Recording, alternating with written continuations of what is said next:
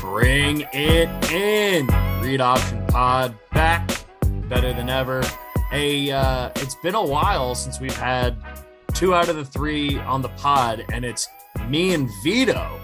Our boy Scotty is out in Hawaii right now, staying safe with all the crazy wildfire stuff going on out there. Hope everyone out there is doing all right. I know Scotty's out there for a wedding. Am I correct? Is it Omar's wedding? Our buddy Omar? I don't know. I think it might be. Shout out if it is. That or John. So we got our Someone's annuals. wedding. Yeah, it was someone's wedding, but someone from our fantasy team, because it was we got our annual Scott Hansen announcing the draft order. 3rd straight year, our buddy from Red Zone hopped on to announce. And our Scotty does a great job of setting that up every year, which has been so much fun. And he's, I choose to believe that since this is the 3rd year in a row, and like in the clip, in the video he sent, like he really sells it that like he remembers us from last year. And like, he's like, I was looking for XFL 3.0 because that's the name of our league. I was like, I'm looking to see if this pops back up again. And one day, boom, there you guys are. He could just be an amazing salesman. I actually think he does remember us, and then at least the name, and then hams it up from there. Like, I don't think you remember. It's Scotty, like our commissioner Scotty. He's Scott. So like, I bet you that even he's like, oh, Scott's hit me up again for his league. This is awesome. Yeah. And he goes through some of the names because we have some unique names in the group. Like even Vido. There are. Some of the other ones, we got some good, even Cabrera, just throwing that out there. That's a name you like remember. And it's nice. It's also, it goes all over the place too, with some of the names that we have in that league. And there's the 2 Jeffs too. Yep. 2 Jeffs. You have Corgus, who goes by just Corgus. So there's no, his name's Chris Corgus, but it just goes by. So I think he does remember us, and maybe Chris. That's hilarious. Yeah, exactly. Because I just think it's just he's Corgus. So I like to think he does remember. And then Scotty our Scotty also gives Scott Hansen like little fun things. Like I think Jeff Martz was having a kid the first year. Yeah. Like there was a few things that were kind of popping up. So I choose to think that our boy Scott Hansen remembers us year in. That does an awesome job of hamming it all up, which is super fun for all of us, just to kind of sit there and get excited over. But he mentioned something about I think it was Omar. It's either Omar or John. I don't remember. But either way, that's where our Scotty is at. And shout out to Scott Hansen giving us another roll call. But yeah, so because of that, we have Jeff and Vido pod, which it's been a minute since we had one. We also have the first full week of preseason games has come and gone, which is super exciting. And also I will go through my annual reminder to everyone about preseason. But you were telling me before we started, you went to the Browns preseason game on Friday. Yeah. Pretty last minute. Went down and got some tickets. And so we went with some guys from work, and man, it was absolutely a blast, but you'll love this one. So we get to these seats. They're those awesome ones right in front, like these kind of nicer seats right like behind the goalposts, but there's a storm rolling through. It's Friday at 7:30. I was gonna say the weather wasn't great. No. So this, which I think is why most people didn't go to this game, but these seats that we had, ended up coming with like this like area. So it was free drinks and food out of this one area. Well, there was a lightning delay. So we were there for like 5 hours.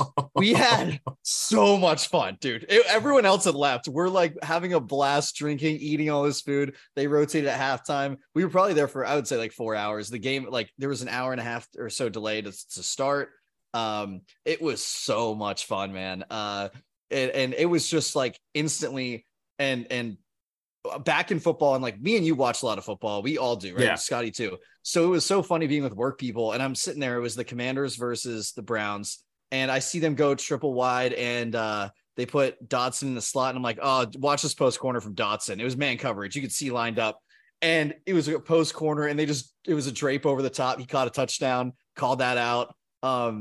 There was a play where the Browns got a safety, and on the Commanders, the play beforehand, The ref's holding. I'm in the end zone. Like I am in right there. And I'm just screaming at the ref, like, sir, he's clearly holding him in the end zone. Watch the right tackle next play.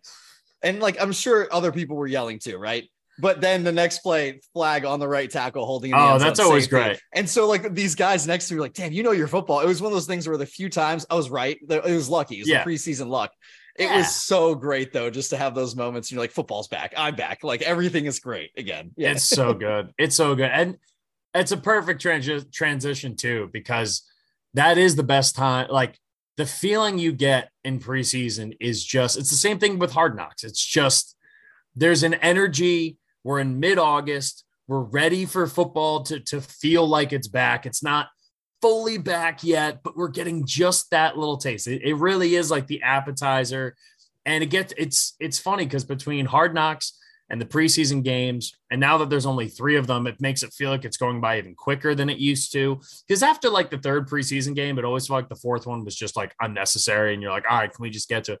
Now it's like, boom, you blink and like preseason's over and we're going into regular, full season football. So I'm totally with you. I've been like chomping at the bits. I've been listening to every football podcast that I can. I had a busy weekend, so I can only watch some of the preseason games. But I am legally required to tell you all that the preseason doesn't matter.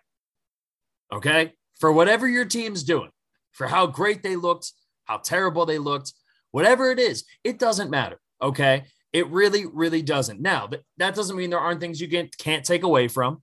That doesn't mean that there aren't things that are valuable to guys who are trying to make an NFL roster. There's tons of that, right? But I always cite this story talking to Danny Cannell when I was producing their show, and he used to tell this story every year about the preseason.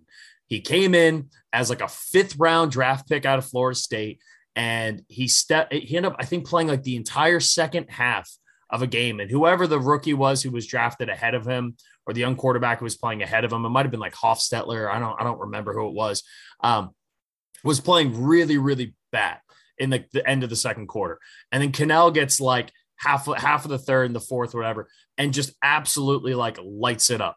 And then the next preseason game, he ends up being the 2nd quarterback out there, right? Lights it up again, throws through for like 4 touchdowns and like 300 something yards and like 2.5 quarters basically. And then by the time like they got to the last game of the preseason, all of the New York headlines, like New York Post, New York Times, any local New York paper had Danny Cannell on the cover of it, of the sports section, being like, this is the new face of the New York Giants. And he got all of this hype, and he was getting all these media requests, and everyone was blowing it up. And the way Danny tells it, he's like, those were probably the 3 easiest games of football I've ever played in my life. He's like, no defensive coordinator is showing anything that they're actually going to do. They're playing base coverage.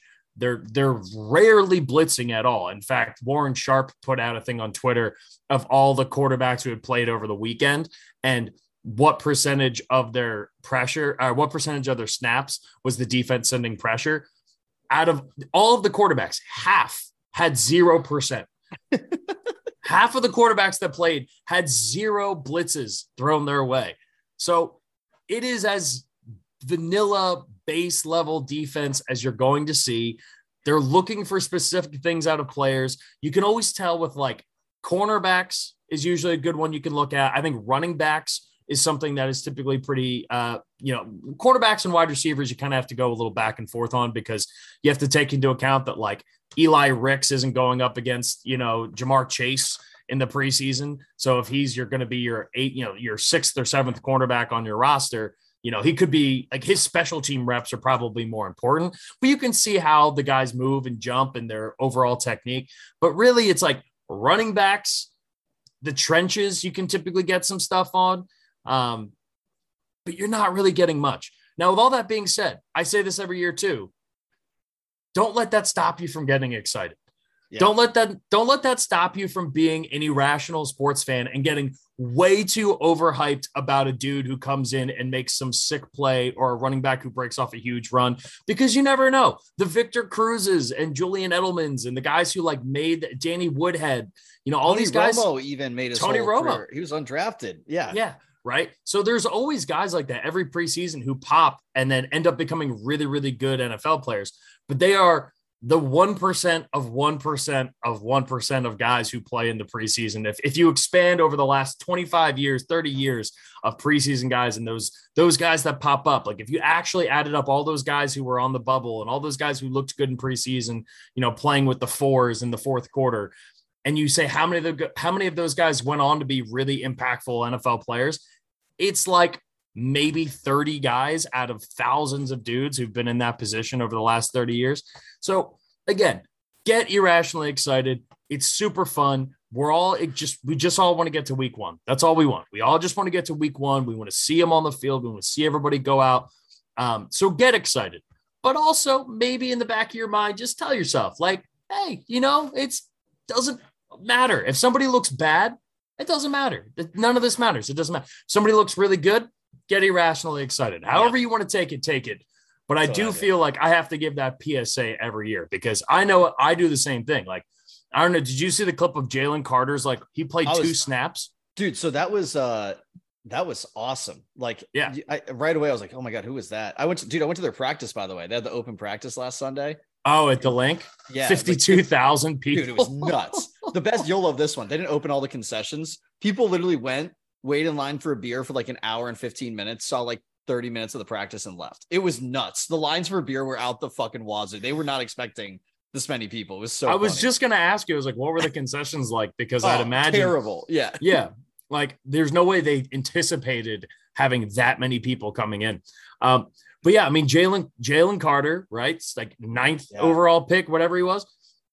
He comes in a one-on-one rep against Ben Cleveland, who there was a lot of people saying like, oh, his old Georgia teammate, kind of implying that he's a rookie. It's like, no, was a borderline starter. And he is fighting for a starting job on the Ravens offensive line right now. And he's not a great player, but he's like, serviceable offensive lineman in the NFL, like someone who can go in and play actual snaps in a game if somebody goes down. Yeah. And Jalen Carter just absolutely just bodies him in the first. He played 2 snaps. His first snap on the NFL level, just absolutely embarrassing a dude who, by the way, this is his 3rd season in the NFL. So it's not like he's like a rookie. It's like he's gone through a couple training camps. He's played in games. So yeah, like me as an Eagles fan, irrationally excited. The run that DeAndre Swift broke where he destroyed some dude's ankles, absolutely getting excited. But we know DeAndre Swift is good and he has the talent. It'd be fun to see him in this in the rushing scheme there with the Eagles. But again, like all teams, especially nowadays, so many starters don't play at all during the preseason. And even the ones that do, you're playing a couple of reps. There's interesting ones. Like you saw Sam Howell playing that first drive. Yeah. I was at a bar right outside of Nats Park in Navy Yard in Washington, D.C. And we were sitting there and having beers with some friends. And I look up on the TV, and right as the game started, just all the TV switched to football. And I was like, ooh. Yeah. I was like, man, it's been a while since all the TVs, and it's been a while. It's been like 6 months, but that feels like eternity, man. Oh yeah. Feels like eternity. I was so happy to be able to see that. And, but after that first drive, they had the safety. Wasn't great. He settled down. He looks pretty good. So like there are legitimate, reps, and there's important things for some teams.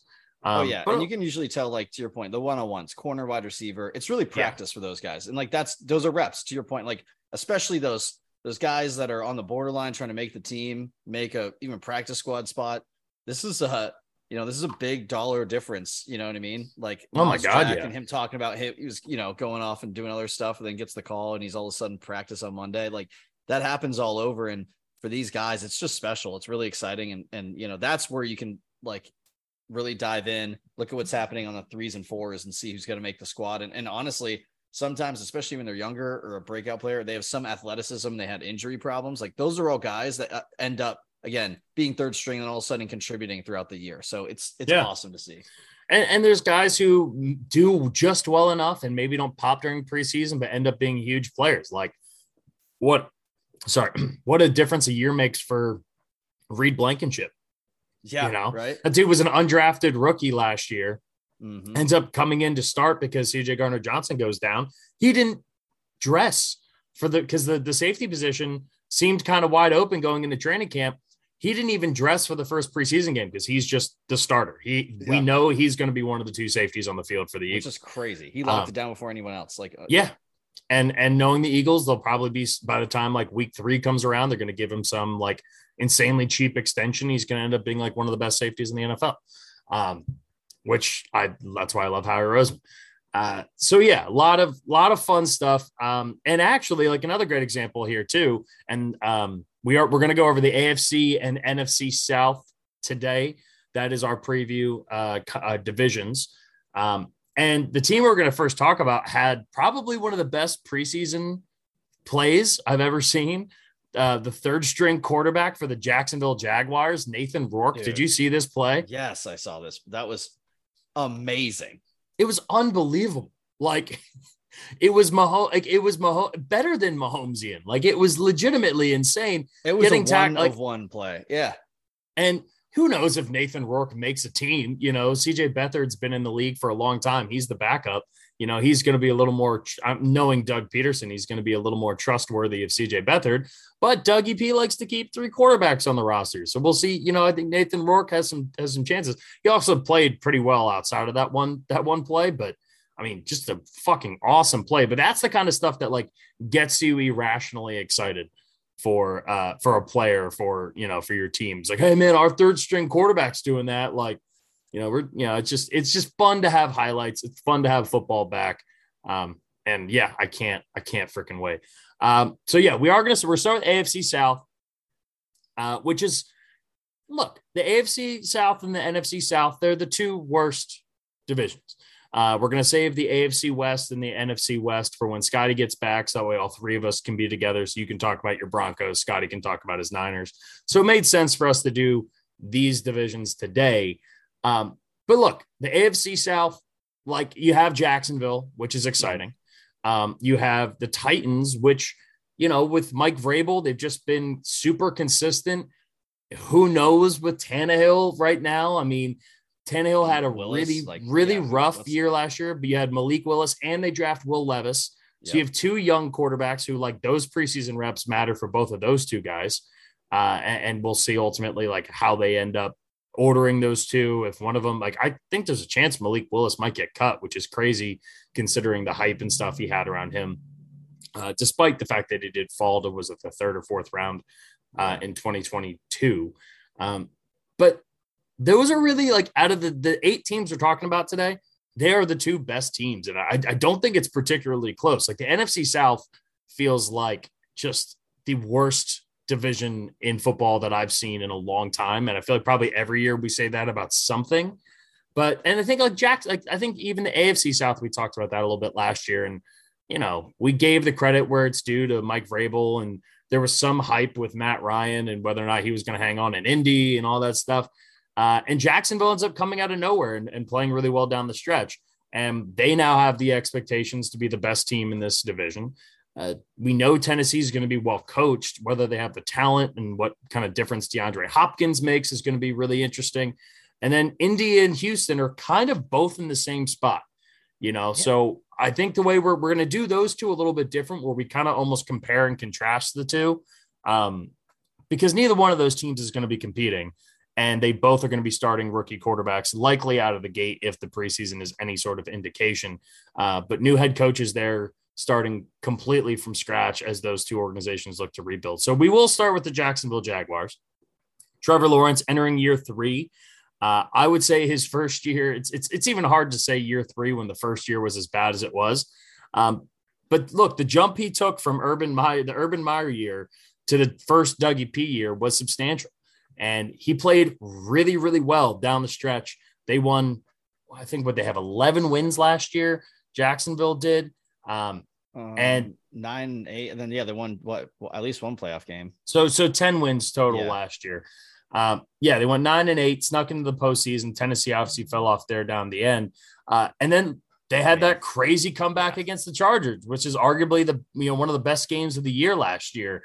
And that's kind of what the Dougie P teams do, right? They show up, they play really, really hard. They have creative offensive schemes, and they have a really, really young, talented quarterback. And, It's interesting because it feels like people either ignore Trevor Lawrence when they talk about him in the quarterback landscape right now, or it goes to the opposite extent, and people are considering him as like a top 6, top 7 quarterback already. And I think the truth is that he's probably closer to the back end of the top 10 based off what we saw, but we haven't seen it extrapolated over the course of an entire season.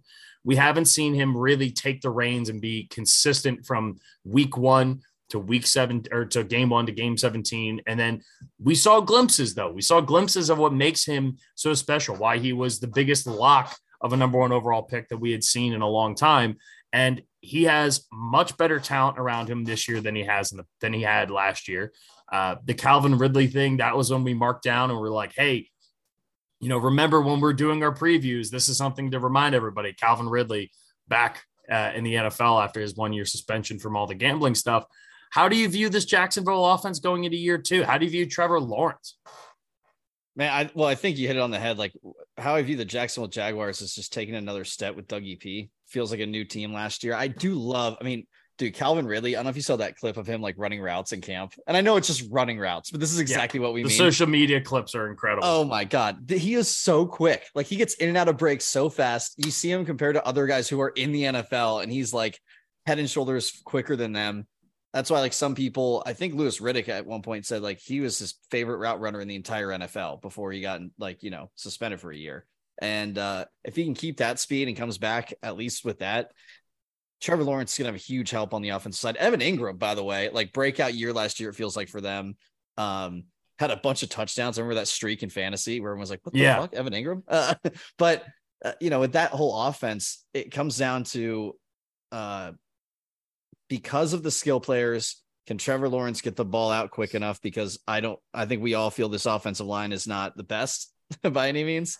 It has a couple pieces, but it needs a lot of help. And they really have help now at skill positions and not too much there. So, like, Brandon Sheriff had a good end of the year, but he struggled a lot at times. They got Harrison now in the right tackle spot.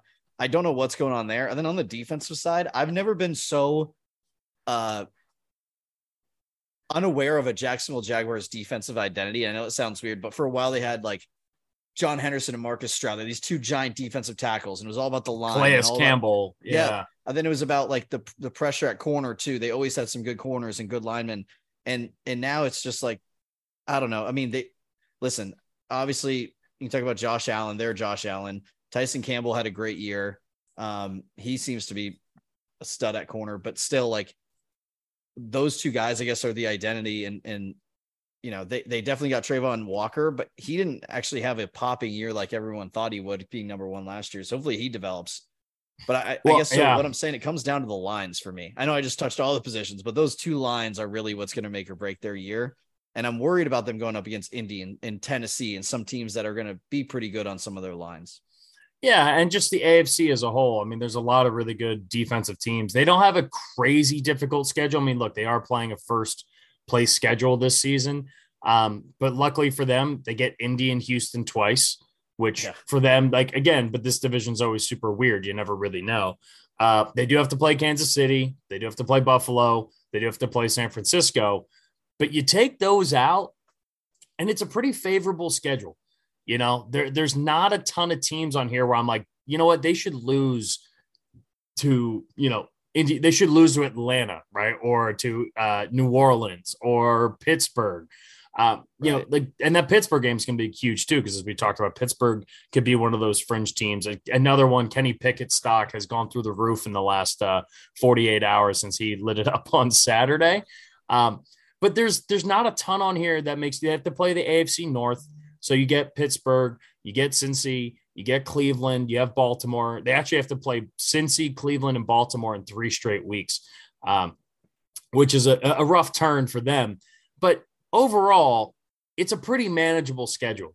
And I agree with you completely. I think the defensive line has more than enough talent to be very, very good. They need a big year out of Trayvon Walker, right? He is, and I'd mentioned to you before we started, I have thoughts because we knew when there wasn't going to be a quarterback taken number 1 overall, And it feels like every 6 or 7 years we have a draft like that in the NFL, maybe a little bit longer, where it's just like, oh shit, yeah, like Jadeveon Clowney went number 1 overall, like, oh shit, yeah, like Trayvon Walker went number 1 overall. And for whatever reason, a lot of those guys, not that they're bad, like they just end up having like decent careers. Mario Williams was a really, really good player, but like he's not a Hall of Famer, which is kind of what you're hoping for when you take a guy number 1 overall. Jadeveon Clowney, really, really good player. You expected him, we all expected him to be a much better player overall with some of his statistical stuff. So I feel like Trayvon Walker's kind of in that category of guys where it's like, but even less so because there wasn't really unanimous number 1. And then after Sauce Gardner and Derek Stingley and some of those guys had years that they did last year, you're like, man, a Sauce Gardner on this defense, because you still have Josh Allen, who's one of the best pure pass rushers in the NFL. So you having a guy like Trayvon Walker on the other side should be enough to really start to put pressure on quarterbacks. I agree with you. There's not a ton of depth on the defensive line. But there's talent there. There's young talent. Devin Lloyd out of Utah last year was one of my favorite players. And rookie linebackers take a little bit of time to kind of get caught up to speed. And he did eventually. Right? It took a little bit of time. But towards the end of the season and in that playoff game in the second half against the Chargers, he was all over the field. And this is a big come-up year for him as well. So if you can, like you said, Tyson Campbell was a really, really good pick for them a couple of years ago. Darius Williams on the other side. They're a little weak, not super strong, not super weak. They don't have any elite guys in that secondary, but they have plenty of good pass rushers. They have a really good front 7. So the defense should be decent.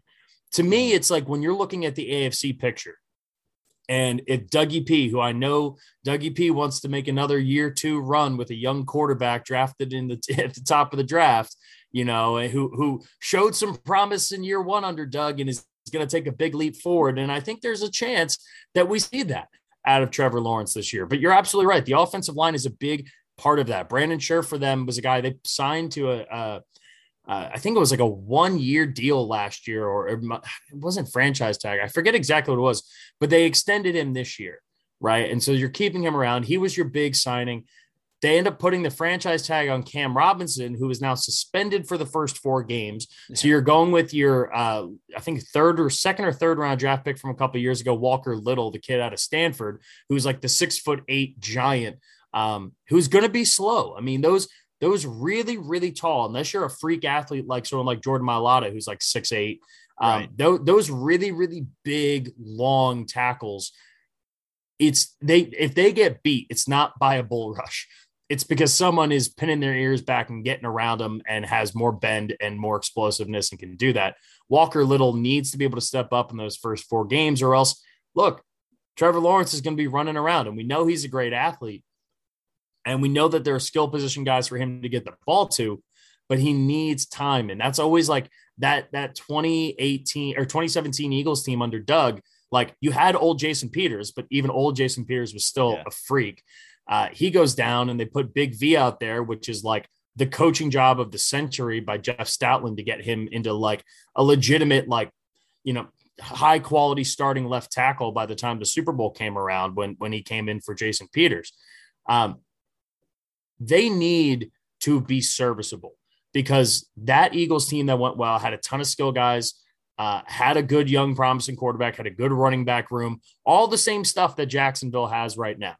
Jacksonville has all of that right there, but they need a stronger offensive line. And I'm really excited because, look, if they give him just enough time, or if they get creative with some of the pre-snap motion stuff to buy time for Trevor Lawrence, let him bootleg out, which is something he did a lot of at Clemson, was really good at.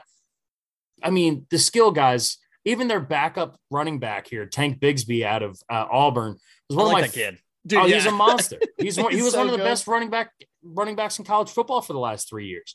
And, again, he could be, and I'm not trying to put unrealistic expectations on him, but he could easily be like a Nick Chubb type dude, where he's drafted in the 3rd round, not really talked about, kind of overshadowed. Like, everyone's like, Nick Chubb, another good Georgia running back, makes sense. And then he comes up and it's just like, no, this dude's just strong and fast and downhill, which is exactly how Tank Bigsby runs with a name like Tank Bigsby. That's how you're supposed to run.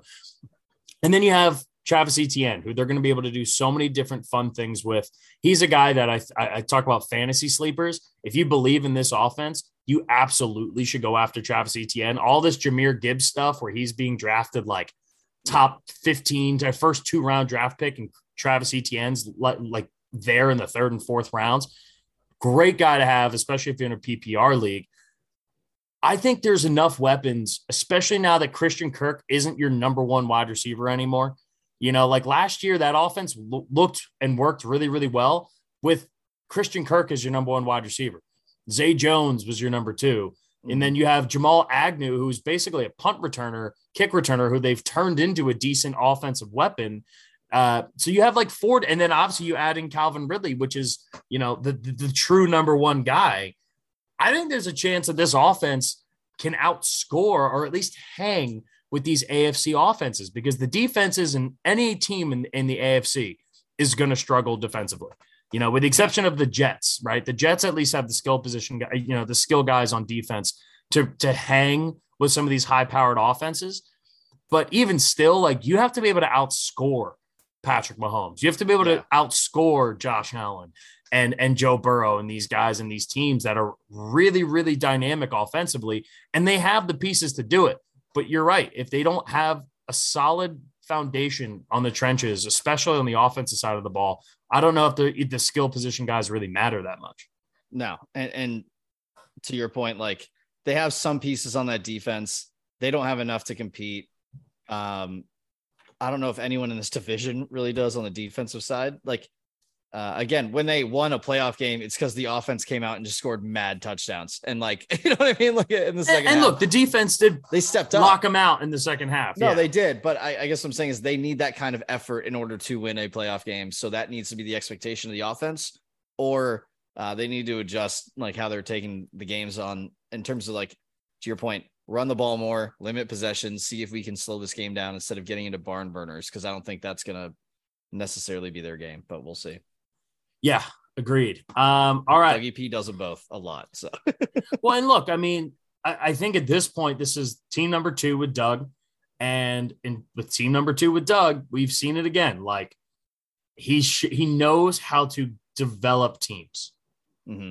And at this point in time, he has helped develop another team in 1 year from one of the worst situations you could be after the Urban Meyer stuff and the worst coaching experiment we've ever seen in the NFL, to now, like, this team has won a playoff game and could potentially win more, you know. And if like, put it this way, if Jacksonville's in the NFC, they top 4 team probably. I would say they're easily in the playoff picture, no question about it. Not even close. Top like 7. If they're in the NFC South in a game in the playoffs, I would say If they're in the NFC South, switch them in Atlanta, right? And they're or hit them in Tampa Bay, since they're both in Florida, and they're in the NFC South. Like, they're the favorites to win the AFC South, but they're easily the favorites to win the NFC South, and they're probably likely to win double-digit games comfortably. I don't know what their over-under win total is right now. Scotty usually is the one who has all that up. If you want to pull that, if we want to get Zach Parker on that, because I am curious. Because with this schedule, looking at it, I mean, again, you get Indy and Houston twice, Atlanta, New Orleans, Pittsburgh, Tennessee, Cleo. I mean, the AFC North is a tough draw, but then they get Tampa Bay, they get Carolina. So, like, they play the worst division in the NFC, and then they have a tough draw with the teams that they're playing in the AFC. So that kind of balances stuff out. I feel like this is close to a double-digit win team. Yeah, I would agree. Like you said, they got to 9 wins last year. These are some odds by, it might be a different source, who knows, but they have Caesars, FanDuel, BetMGM. We'll go FanDuel here, but over under 9.5. So yeah, right there. And a lot of money's on the over. A lot of money's on the over. It's minus 150 almost. So wow. I would honestly be in line with that. Caesars has changed it to over 10. And that's plus odds, but I would say at least double digit wins. Yeah. I'm going to go with 11 looking at their schedule, because you're right. They actually get for a number 1, like, spot in the AFC. They have some favorable games actually with, I think, the divisions they're playing, the crossover. So yeah, I'm going over that for sure. Yeah. I mean, I feel like over for me. I feel like if you just look at the games that they probably should win, that gets you to about 8 wins already. Yeah. And then you factor in some of the other, like, all right, like, could they steal one from Kansas City? Not likely. Could they steal one from San Francisco? Like, I could see that. Yeah. Could they steal one from Cincy or Baltimore? Like, I think all of that's very possible. I'm taking the over. I think they finish at 10-7. I'm gonna go right there at 10-7 as well. Because I do think though they have some tough ones. And I'm high in some of these teams, like Tampa Bay. I think it's actually going to be solid. They play each other. There's some other ones that are going to be tough, but yeah. Well, we'll get to them on the other half of the pod. All right, let's go to the other team that we have. I don't want to say that we actually have respect for because, like, we respect all these teams. It's the NFL. It's fucking hard. But, you know, Indy and Houston are just in different phases of their organizations right now. The Tennessee Titans. Last year was a disappointing year, 7-10. I believe, if I recall correctly, they actually started off okay. They had a couple of like weird. They lost that game like week 2 to the Giants on a last second field goals. Week 1 or week 2, they're like, how the hell did they lose that game? Mm-hmm. Which, you know, who knows? They bring back Ryan Tannehill, probably the last run for Tannehill. I mean, you would hope. They've spent draft capital, second and third round picks on quarterbacks the last 2 years, and Malik Willis and Will Levis. So I would hope that this is the last year of Tannehill in Tennessee. I think it's the last year of his contract as well. But knowing Vrabel, like, Vrabel's not about like rebuilding. He's about trying to reload with the core that they have intact. Now, there are some concerns on this team, particularly on the offensive line. They're starting Andre Dillard at left tackle, which for any Eagles fans who we know you're out there who listen to this podcast, we know Andre Dillard very well. He is former first round pick, had all the size. He had an injury early on in his career. Never really developed to more than like a decent backup, but we never really needed him as a backup because Mailata was stayed healthy for as long as he did. And when he did get banged up in games, Dillard came in and did fine. But I'll say this, if you're an offensive lineman with a lot of talent, which Andre Dillard had plenty of talent coming out of Washington State, and Jeff Stoutland, who is the best assistant coach, positional coach for sure, but overall non-coordinator coach in the league, in my opinion, if Jeff Stoutland can't turn you into something, the likelihood of you becoming a really high-quality starter in the NFL is not high. So right off the bat, you have your concerns. They have their first-round pick from this year, Peter Skronsky, who was a left tackle. He's sliding down, starting at left guard. So you have limited starting reps at left tackle, rookie at left guard, and their starting right tackle is also suspended for the first 4 games of the year. So this offensive line has a lot of holes in it. The good news is you have Derrick Henry still, who is, as we know, one of the best running backs and one of the most fun players to watch in the league. You have an experienced and still pretty athletic quarterback in Ryan Tannehill, though we know kind of where Tannehill's ceiling is at. Mm-hmm. And you actually have a somewhat decent wide receiver room this year, right? You go out and you sign DeAndre Hopkins, who knows how much, I mean, look, when he played last year, he was still really good. Yeah, I'm very high on him still, for sure. And with the suspension last year, he didn't play the full season. And then the stuff with Kyler happens, and that team was just a mess. So you expect DeAndre Hopkins to come in fresh. You have second-year wide receiver Treylon Burks, who was one of my favorite players coming out of the draft, him out of Arkansas. Everyone was calling him mini AJ Brown, and he was going to come in and replace AJ Brown. It's like, bro, like, God, can't believe they gave up fucking AJ Brown. But it is important. Like, let's take a note. Like, let's think about what did Tennessee look like when they had AJ Brown. When they had AJ Brown, who at the time was not even as good as he was last year with the Eagles, but still a really, really good player, this offense looked a lot different, right? Because you had some sort of threat in the passing game. It wasn't just, a one-off rookie, which is what it was last year, and then like Nick Westbrook-Akine, who's a nice player. He's going to be the number 3 wide receiver. Now you have an established stud in DeAndre Hopkins, who might be near the tail end of his career. You have a second-year player in Treylon Burks who showed some flashes, had some injury issues last year. And then you have a reliable third guy in Nick Westbrook-Akine. So you at least have a solid starting group at the wide receiver position. And when we've seen that out of these Mike Vrabel offenses with Derrick Henry and the threat that he obviously brings, this offense looks a lot better. I don't know how much they'll be able to overcome a bad offensive line. And maybe I'm wrong. Maybe Skoronski ends up being a stud immediately as a rookie. Not high chances of that happening, but it's possible. Maybe Andre Dillard takes what he learned under Jeff Stoutland and ends up becoming a really solid left tackle for them. Very possible. He has the talent for it. And maybe this offense comes back to what it looked like a couple years ago when they were the number 1 seed in the AFC.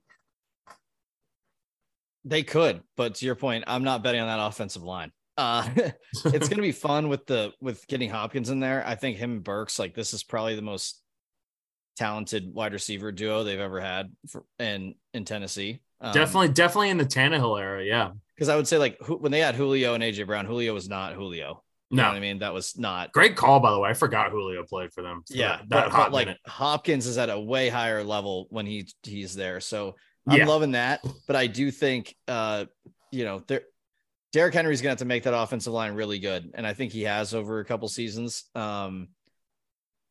That's going to be the key for them. And they're going to need to play Mike Vrabel ball, good defense, hit the play action, have Hopkins over the top.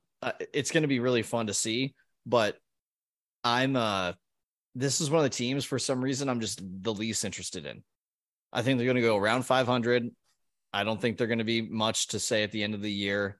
And I just don't see them going back to your point, that form of being number 1. Now that's just me.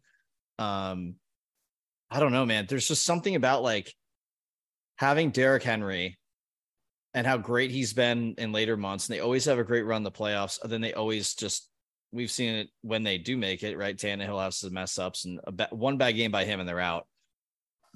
I'm really excited to see what happens with the quarterback position this year. This could be one where let me ask you this. Do you think Tannehill will start the entire season?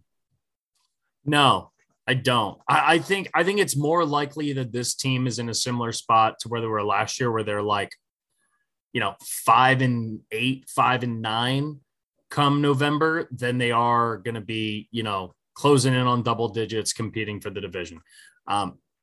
That being said, and this is a credit to Mike Tomlin of all things. Like Mike Tomlin, we always talk about that 500 and better, right? Never had a losing season stuff.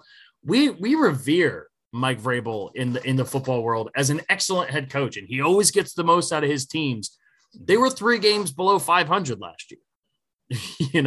Right. So and for that team and how bad they were and with the injuries and stuff, that was really impressive. Like that was a very difficult thing for them to do. And they did it, and they looked really good doing it too. Right. I shouldn't say really good. They looked good enough to be competitive. When they played really good teams, they got the shit kicked out of them. Like when they played the Eagles. So I do think, didn't they have like a 1-possession game against the Chiefs last year? Like came down to the wire. That seemed like, again, like out of nowhere, like classic Vrabel getting the most out of his guys. And I think the team is more talented than it was last year, at least offensively.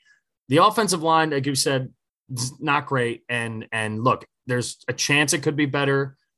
At least you're going to have Derrick Henry behind you, which will be helpful. The defense, I actually think it should be pretty solid. Jeffrey Simmons and Danico Autry Jeffrey Simmons has become one of the best defensive linemen in football. Danico Autry is not too far behind him. Young dude who's turned into a stud last year. Really good in run defense, really good in that 3 technique, interior defensive lineman. You can also slide him outside a little bit if you need to. And then Kevin Byard, who 2 years in a row rumored about wanting to leave Tennessee, still there with the Titans.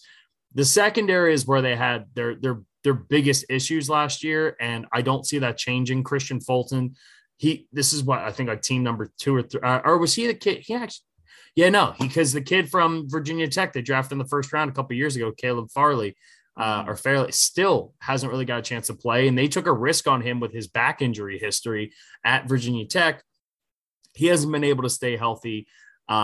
So I am worried about what the secondary is going to look like. And again, in the AFC, you have to be able to either rush the passer at an elite level, which this team has the pieces to do, but you at least need a decent secondary, and they really haven't improved or grown much in that area of their defense.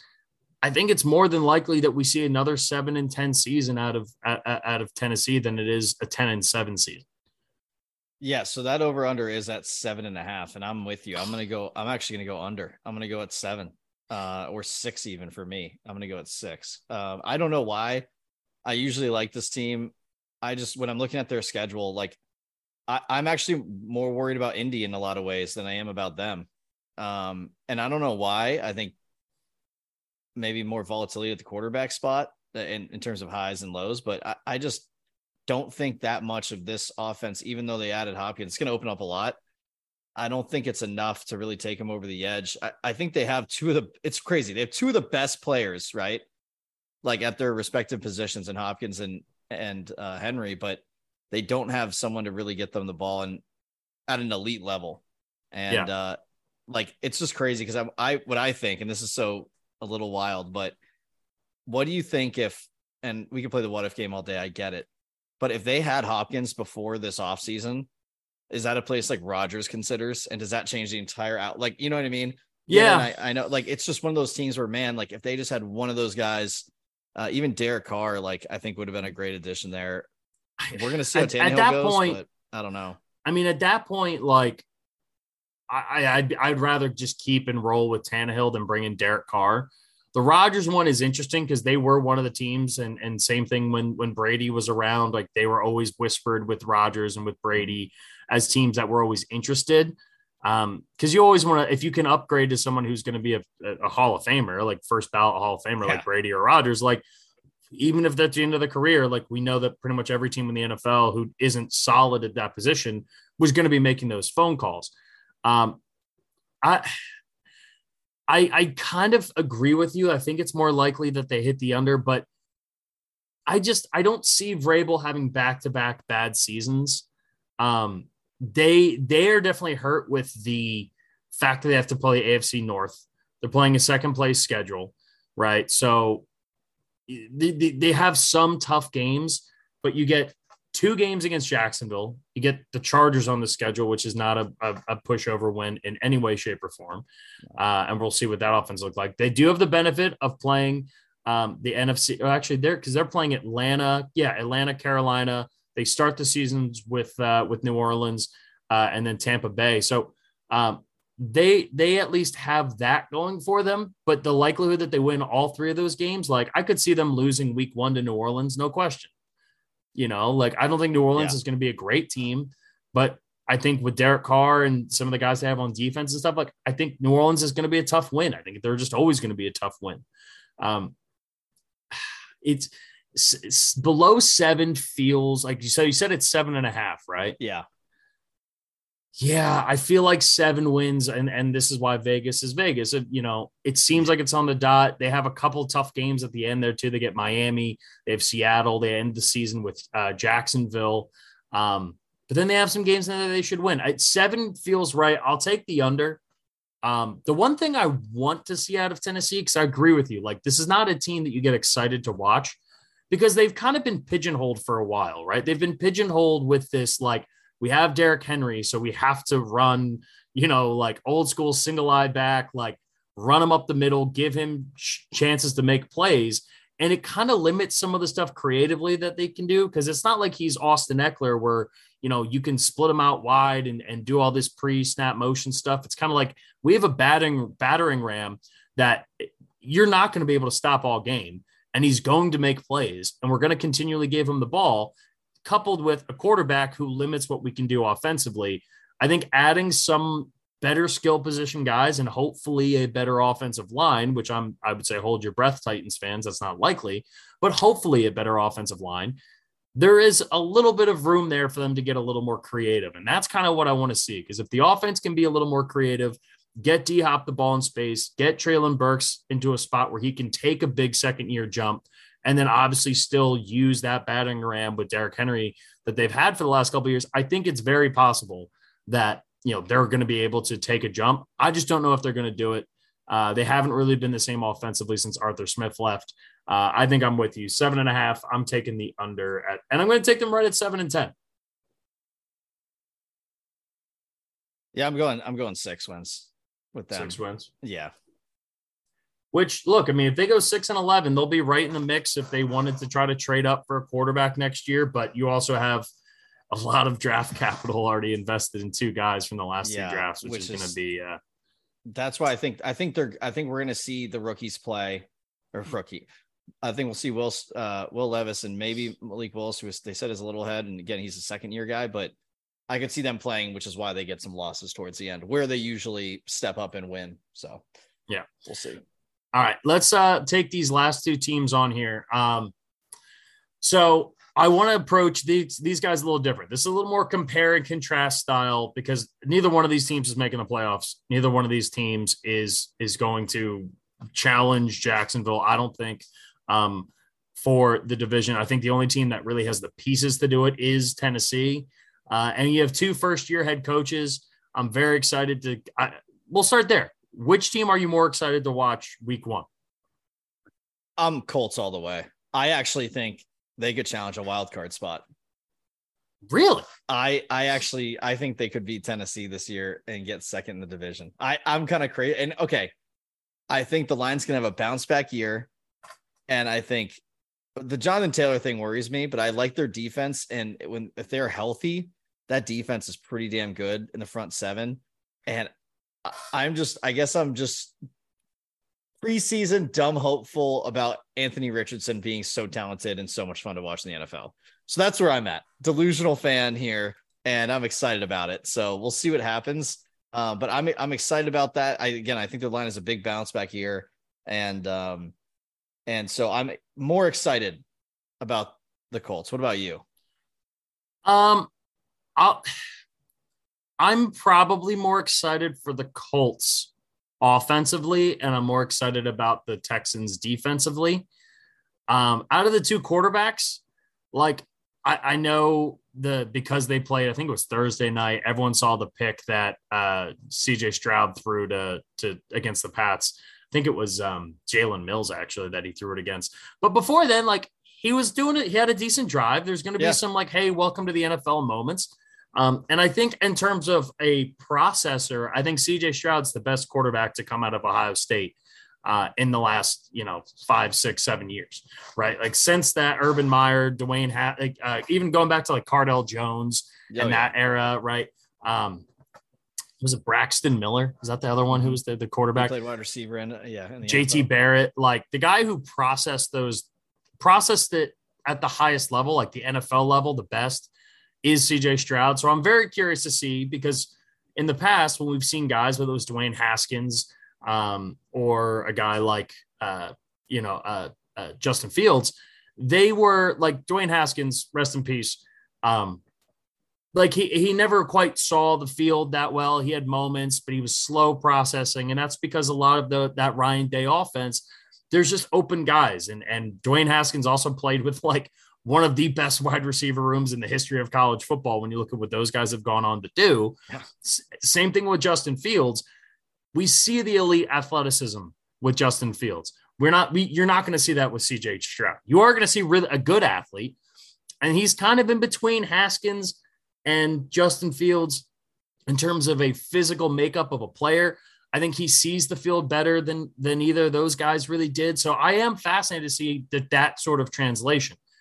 It's inarguable when you see the measurables and the way that a guy like Anthony Richardson moves at his size and strength and speed. It is ridiculous. And I'm very excited to see it. And I think if you're a Colts fan, this would be my pitch to you for this season, right?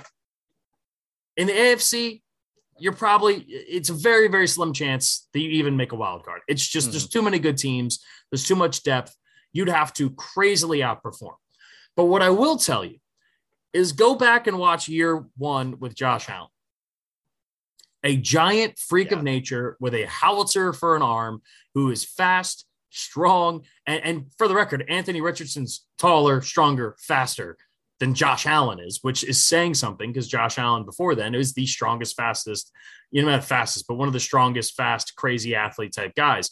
I think we're going to see a lot of Anthony Richardson running around with his head like a chicken with his head cut off. Like it's going to look really bad.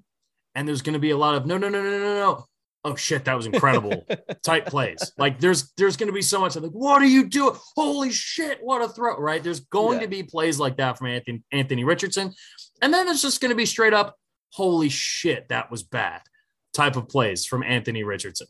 The one thing I would sprinkle in that I think actually helps him compared to like where Josh was he has Shane Steichen there, and I think what they're going to do with Shane Steichen taking over as head coach, seeing what he did to help develop Jalen Hurts over the last couple of years, he's going to simplify things for Anthony Richardson, because we talked about this in the pre-draft process, right? And I said, this guy doesn't know how to play quarterback because he doesn't know how to play quarterback.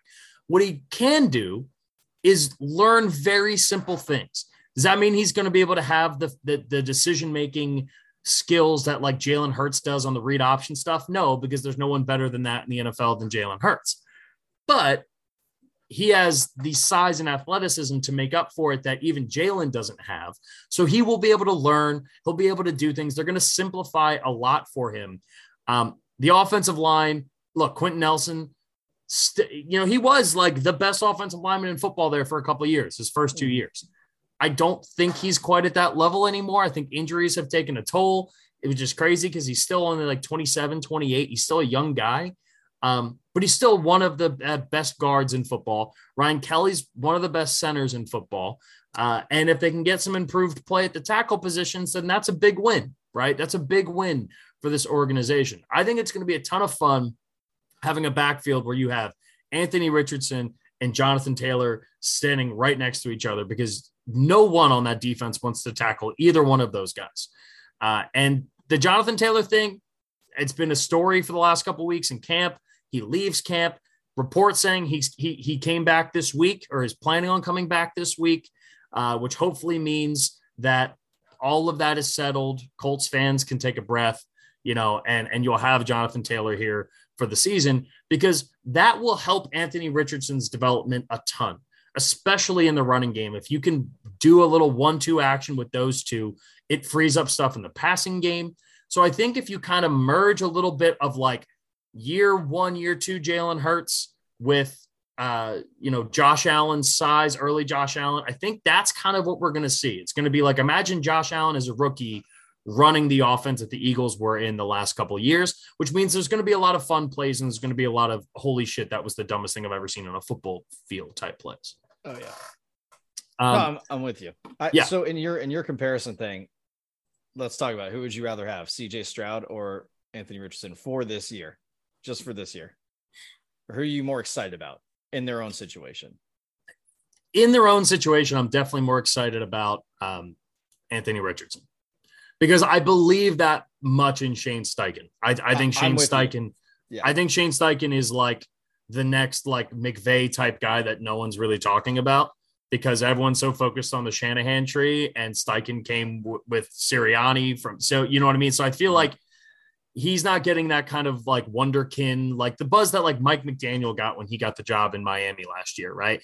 I think he deserves that much hype, because I as a play caller, the stories you hear from Eagles guys where like Jason Kelsey would wake up at 6 a.m. during football season and have text from Shane Steichen at 3:30 in the morning being like, yeah, so on this type of play, when we call this, what if you pulled in between the guard and the tackle instead of the tackle and tight end? Like, what if we cut this, like super niche, minute things about a singular play that they may not even call in the game that week? Shane Steichen's like hyper focusing on that. So when you have a guy with that kind of a brain paired with someone as talented as raw, but talented as Anthony Richardson, I mean, it's hard not to think that, there could be something really special there in the long term. But in terms of like an overall package, Houston should be a better offense this year. Everyone loved Dameon Pierce, right? He was the fantasy rookie last year that stood up. Devin Singletary, really solid number 2. The wide receiver room is not great, but they actually get John Mechie back, who is done with his treatment from cancer, which is fucking awesome. Nico Collins, second-year player. Robert Woods, veteran. Noah Brown. They get Dalton Schultz, who I've given Dalton Schultz plenty of hate on the spot. He's at least a serviceable, solid tight end.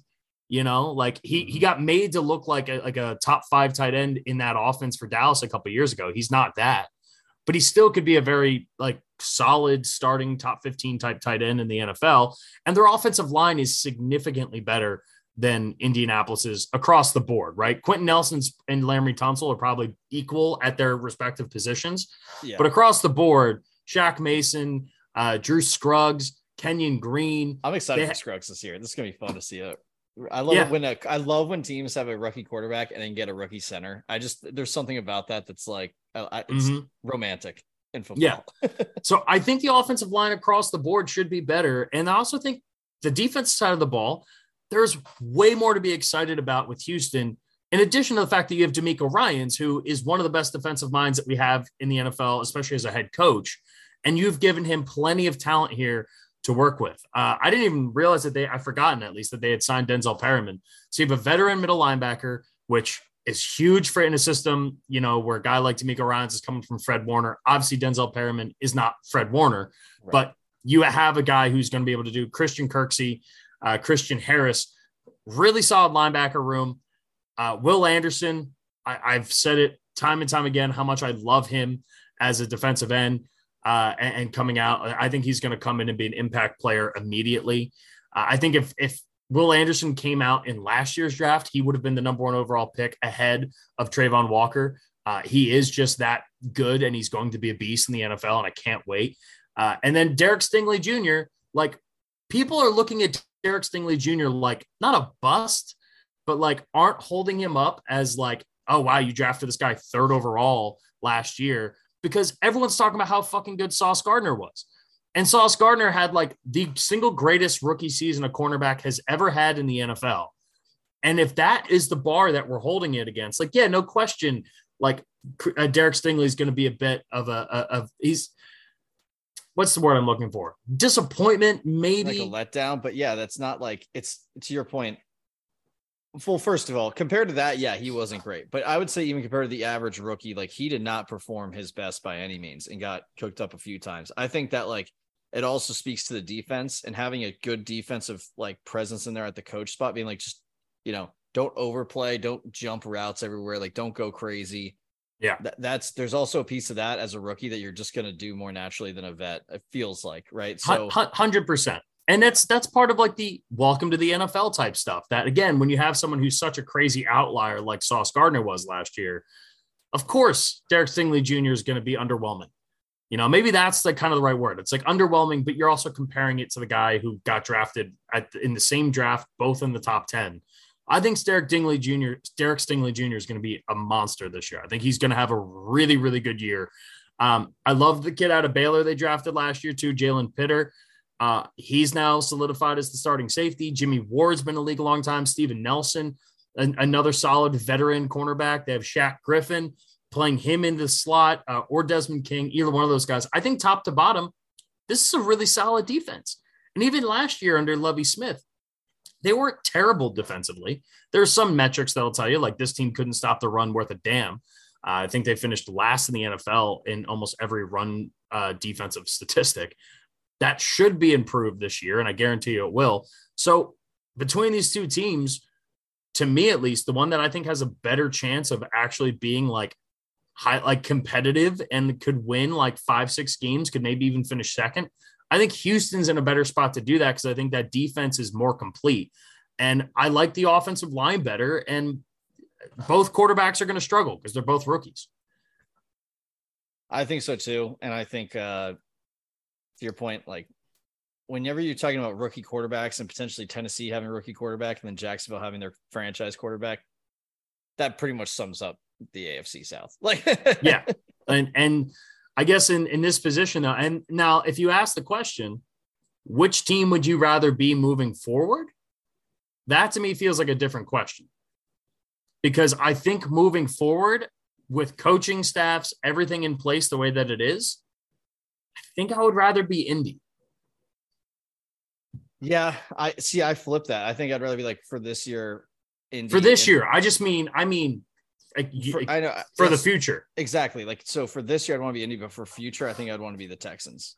Interesting. Okay.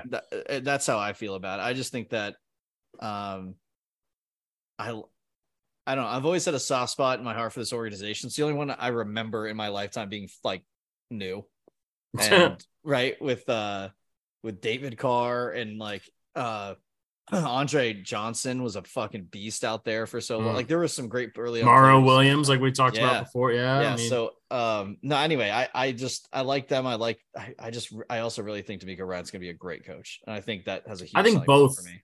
Well, and I do want to clarify that. I'm not saying I think D'Amico Ryans isn't going to work out or that Houston wouldn't. I think both teams are actually in very good spots. I look at Indy's defense. I think the project in Indy is tougher, right? Because Jonathan Taylor probably is, and they're going to try to franchise tag him whenever his rookie contract ends. They're going to give him the 5th-year rookie, or was he? He actually might have been a 2nd-round pick, so he may not have the 5th-year option. He was a 2nd-round pick. So he won't have that 2nd-year option or 5th-year option. So he's going to hit free agency sooner, which means you're going to have to tag him. That's going to be a whole thing. Michael Pittman Jr., really, really good wide receiver.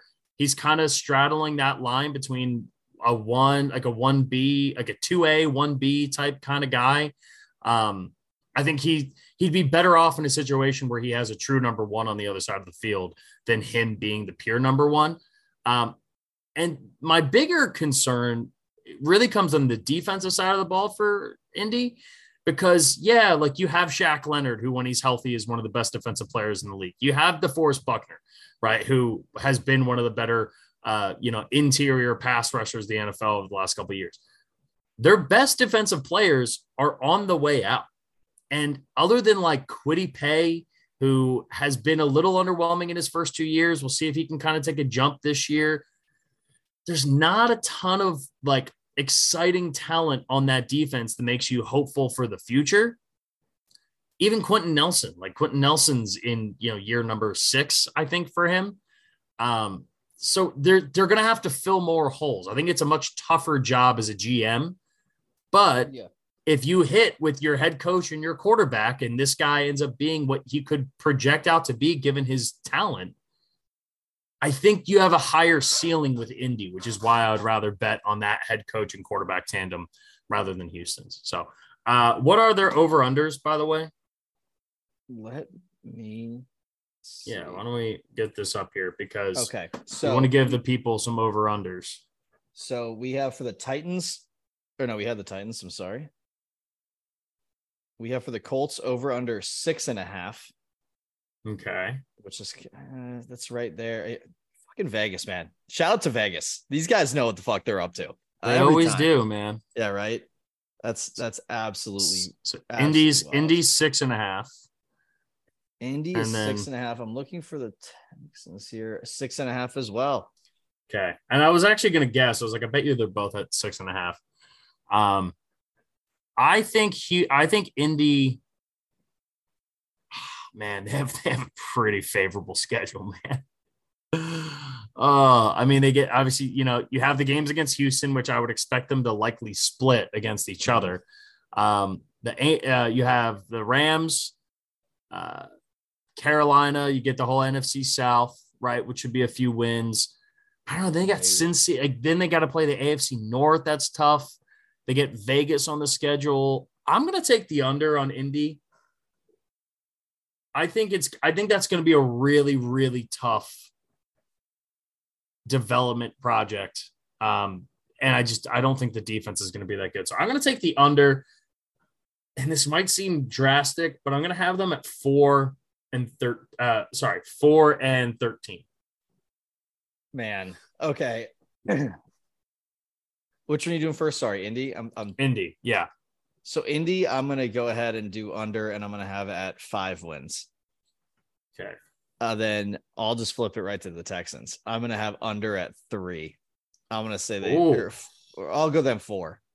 But I think you're right. Both schedules, I'm actually worried about. It just the fact that they have to play all 4 of the AFC North, they do get the NFC South, which helps them. Yeah, but then you get Jacksonville twice. I mean, you'd expect those to be losses. They just drew a really tough because I don't think both of these teams are going to sweep the NFC South, but I think there's a very good chance that both of these teams lose all 4 to the AFC North. Denver, I mean, who knows what Denver's going to be? They have to play the Jets. I'm going to take the under for them as well. I think I might take them at 4-13 as well. I think there's a chance both of these teams are 4-13, and then whatever their head-to-head record is what splits it. So, all right, that is the AFC South. We'll take a quick break. We'll come back and we will hit the NFC South on the other side and get you guys on the way to the rest of your week. All right, NFC South time. I would say hands down, probably the worst division in the NFL right now. I think it's even safer to say there's not really even like an outside chance that one of these teams makes the Super Bowl, which there aren't many divisions I'd say you can say that about. I think for the most part, pretty much you could maybe say the AFC South, but like, I don't know, there's a world where like, Mahomes gets hurt or something and, Jacksonville goes on a tear and Trevor Lawrence takes another jump, right? So there's not even like a team in this division where you can really say like confidently, like this team's going to be, it could be in the mix. But what we do know is at least one of these 4 teams will be in the postseason, for better or for worse. I would say more likely for worse. But we'll see. And we were talking about it because usually when we pick the order of how we go through these, it's like best team, or if it's kind of close, like what's the most interesting team kind of heading into this season. And for this one, I said to you, I was like, I really don't know. Like, I don't really know what direction to go in here. And you said Tampa Bay, easy. I want to talk about Tampa Bay. And I said, you're out of your fucking mind. They're going to be the worst team in this division. And you said, no, dude, I believe in this offense. I believe in Baker Mayfield. You went on to place a wager when you saw what their over-under is at. So I thought instead of us picking an order, we just try to make the case and then we'll dive into a team. So you want to go with Tampa Bay?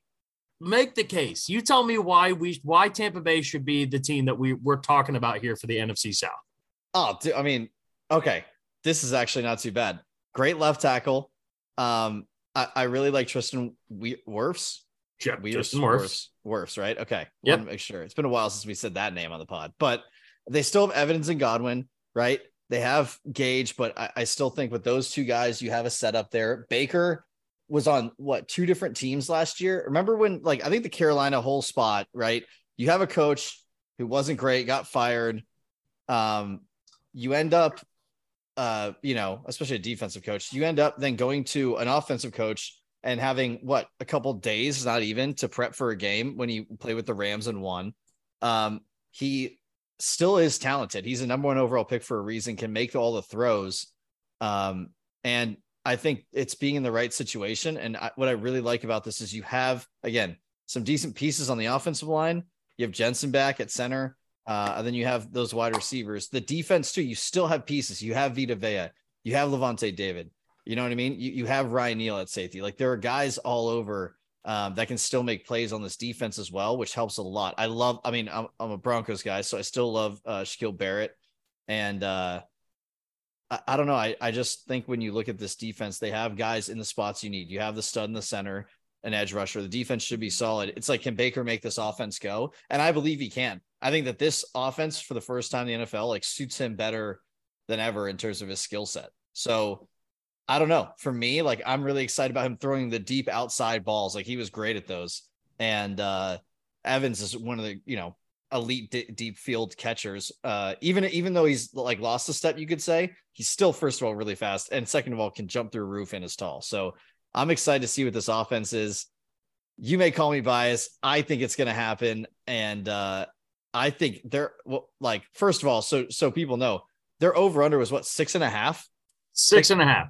To me, I think that's insane. And Jeff was like, yeah, sounds about right. Like, you were not fazed by that number.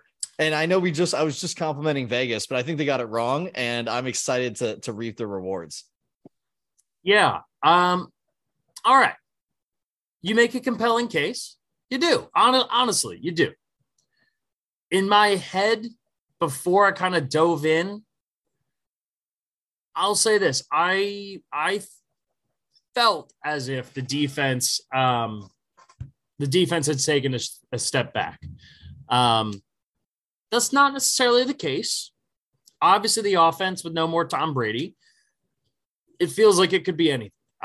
They fire Byron Leftwich, which is a huge part of this because after the 2021 season, Leftwich was interviewing for head coaching opportunities all over the place, right? They were coming off another really, really good run in the postseason. Byron Leftwich, offensive coordinator. Bruce Arians steps down. They promote, Todd Bowles to step up and be the head coach. I think part of the problem with this team falls on Todd Bowles. I do. I think he did a really, really bad job coaching this team last year. I think that's a big reason why they were a disappointment in terms of, hey, this is Brady's last year potentially. And with some of the guys that they had, I know they had the injury issue with Ryan Jensen during training camp last year. So he didn't really come back until almost the postseason, which is objectively a bad loss. Like, I get it. And especially for someone like Ryan Jensen, who's one of the best centers in football. Tristan Wirfs in and out of the lineup with injury. The offensive line was banged up. There's only so much Brady can do. And Brady also, for the first time in his career looked like he was, declining a little bit. I want to know what this team does differently. Obviously, outside of the fact that you have a different quarterback under center, I want to know how this team operates differently. They bring in a new offensive coordinator, Dave Canales. He was the quarterback's coach for Seattle last year with Geno, kind of helping design that passing offense. So if you set up an offense like that, he's got a history of kind of helping resurrect, right? Quarterbacks, not journeyman, but former first round pick quarterbacks who've maybe bounced around a few teams and have played backup like we've seen out of Baker Mayfield. Or a young quarterback like Kyle Trask, who they drafted out of Florida a couple of years ago. And we still haven't really had a chance to see how he develops. Fun side note, I did some digging around when I was looking up, the current staff and stuff for Tampa Bay. Byron Leftwich still is not coaching anywhere, which is kind of crazy to go from being a year off. But that is wild. Especially to take a year off and not do like TV or anything, which he could do. Wow. Yeah. I was looking around online. I can't find him anywhere. So I guess as of right now, I could definitely see him mid-season getting signed on as like an analyst somewhere, and then potentially, taking a head coaching job or not like a coordinator job somewhere next off season, because I really don't believe that he's just all of a sudden a bad offensive coordinator just because of the one bad season. Like I still think he's really good, but I want to see how Todd Bowles adjusts this year, because defensively, I love the kid out of Pitt that they drafted, Kalijah Cansey. They still have Vita Veda. You're right.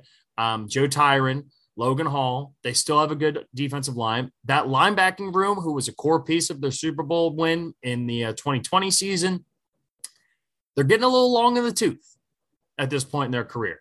All right. Devin White, not so much, but Levante David, Shaq Barrett, both of those guys definitely on the decline, but still very, very serviceable, solid players.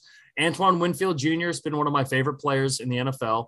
The loss, I forget who the cornerback was, because he went, I think, to play for the Jets last year.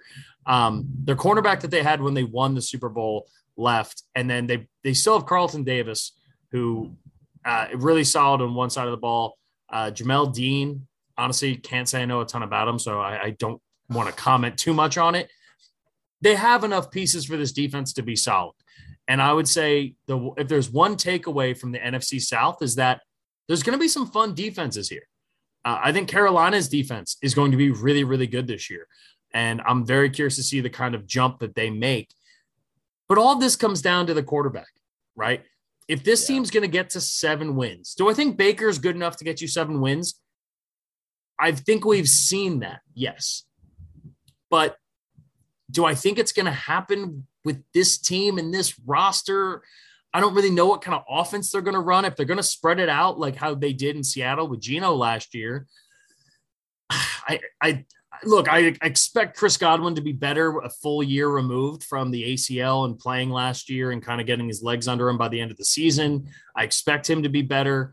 Obviously, Mike Evans, touchdown machine. He's always just going to be consistently good. That's what he does. The running back room for them, I don't know how much you've looked at it. It's rough. Rachaad White, Chase Edmonds, Keyshawn Vaughn, not a ton of talent in that running back room. And that concerns me because it feels like a lot of this offense is going to be put on the shoulders of whoever is throwing passes, whether that's Baker Mayfield or Kyle Trask.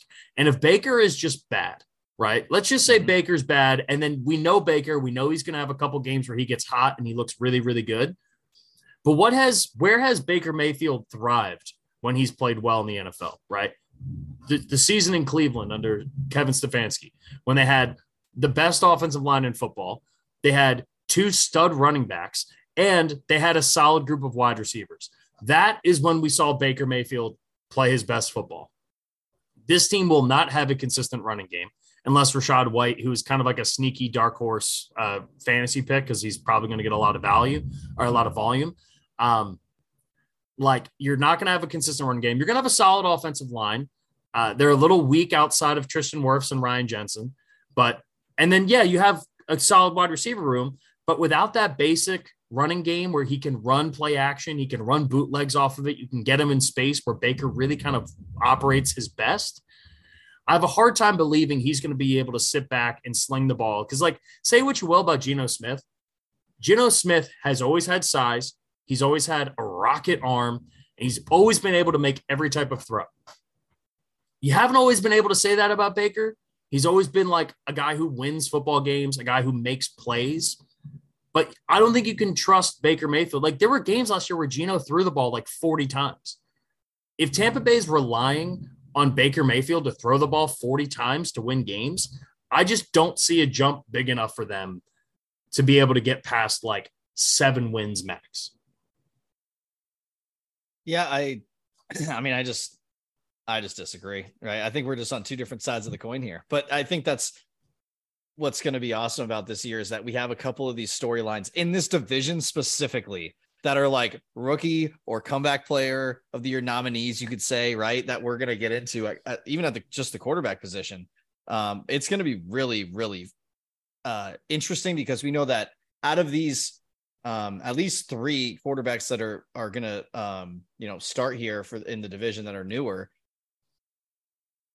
I really don't know like which one of these are going to be the good stories and which ones of these are going to be the bad, because we're not getting all outstanding, great, first years out of Derek Carr in New Orleans, him and down in Tampa.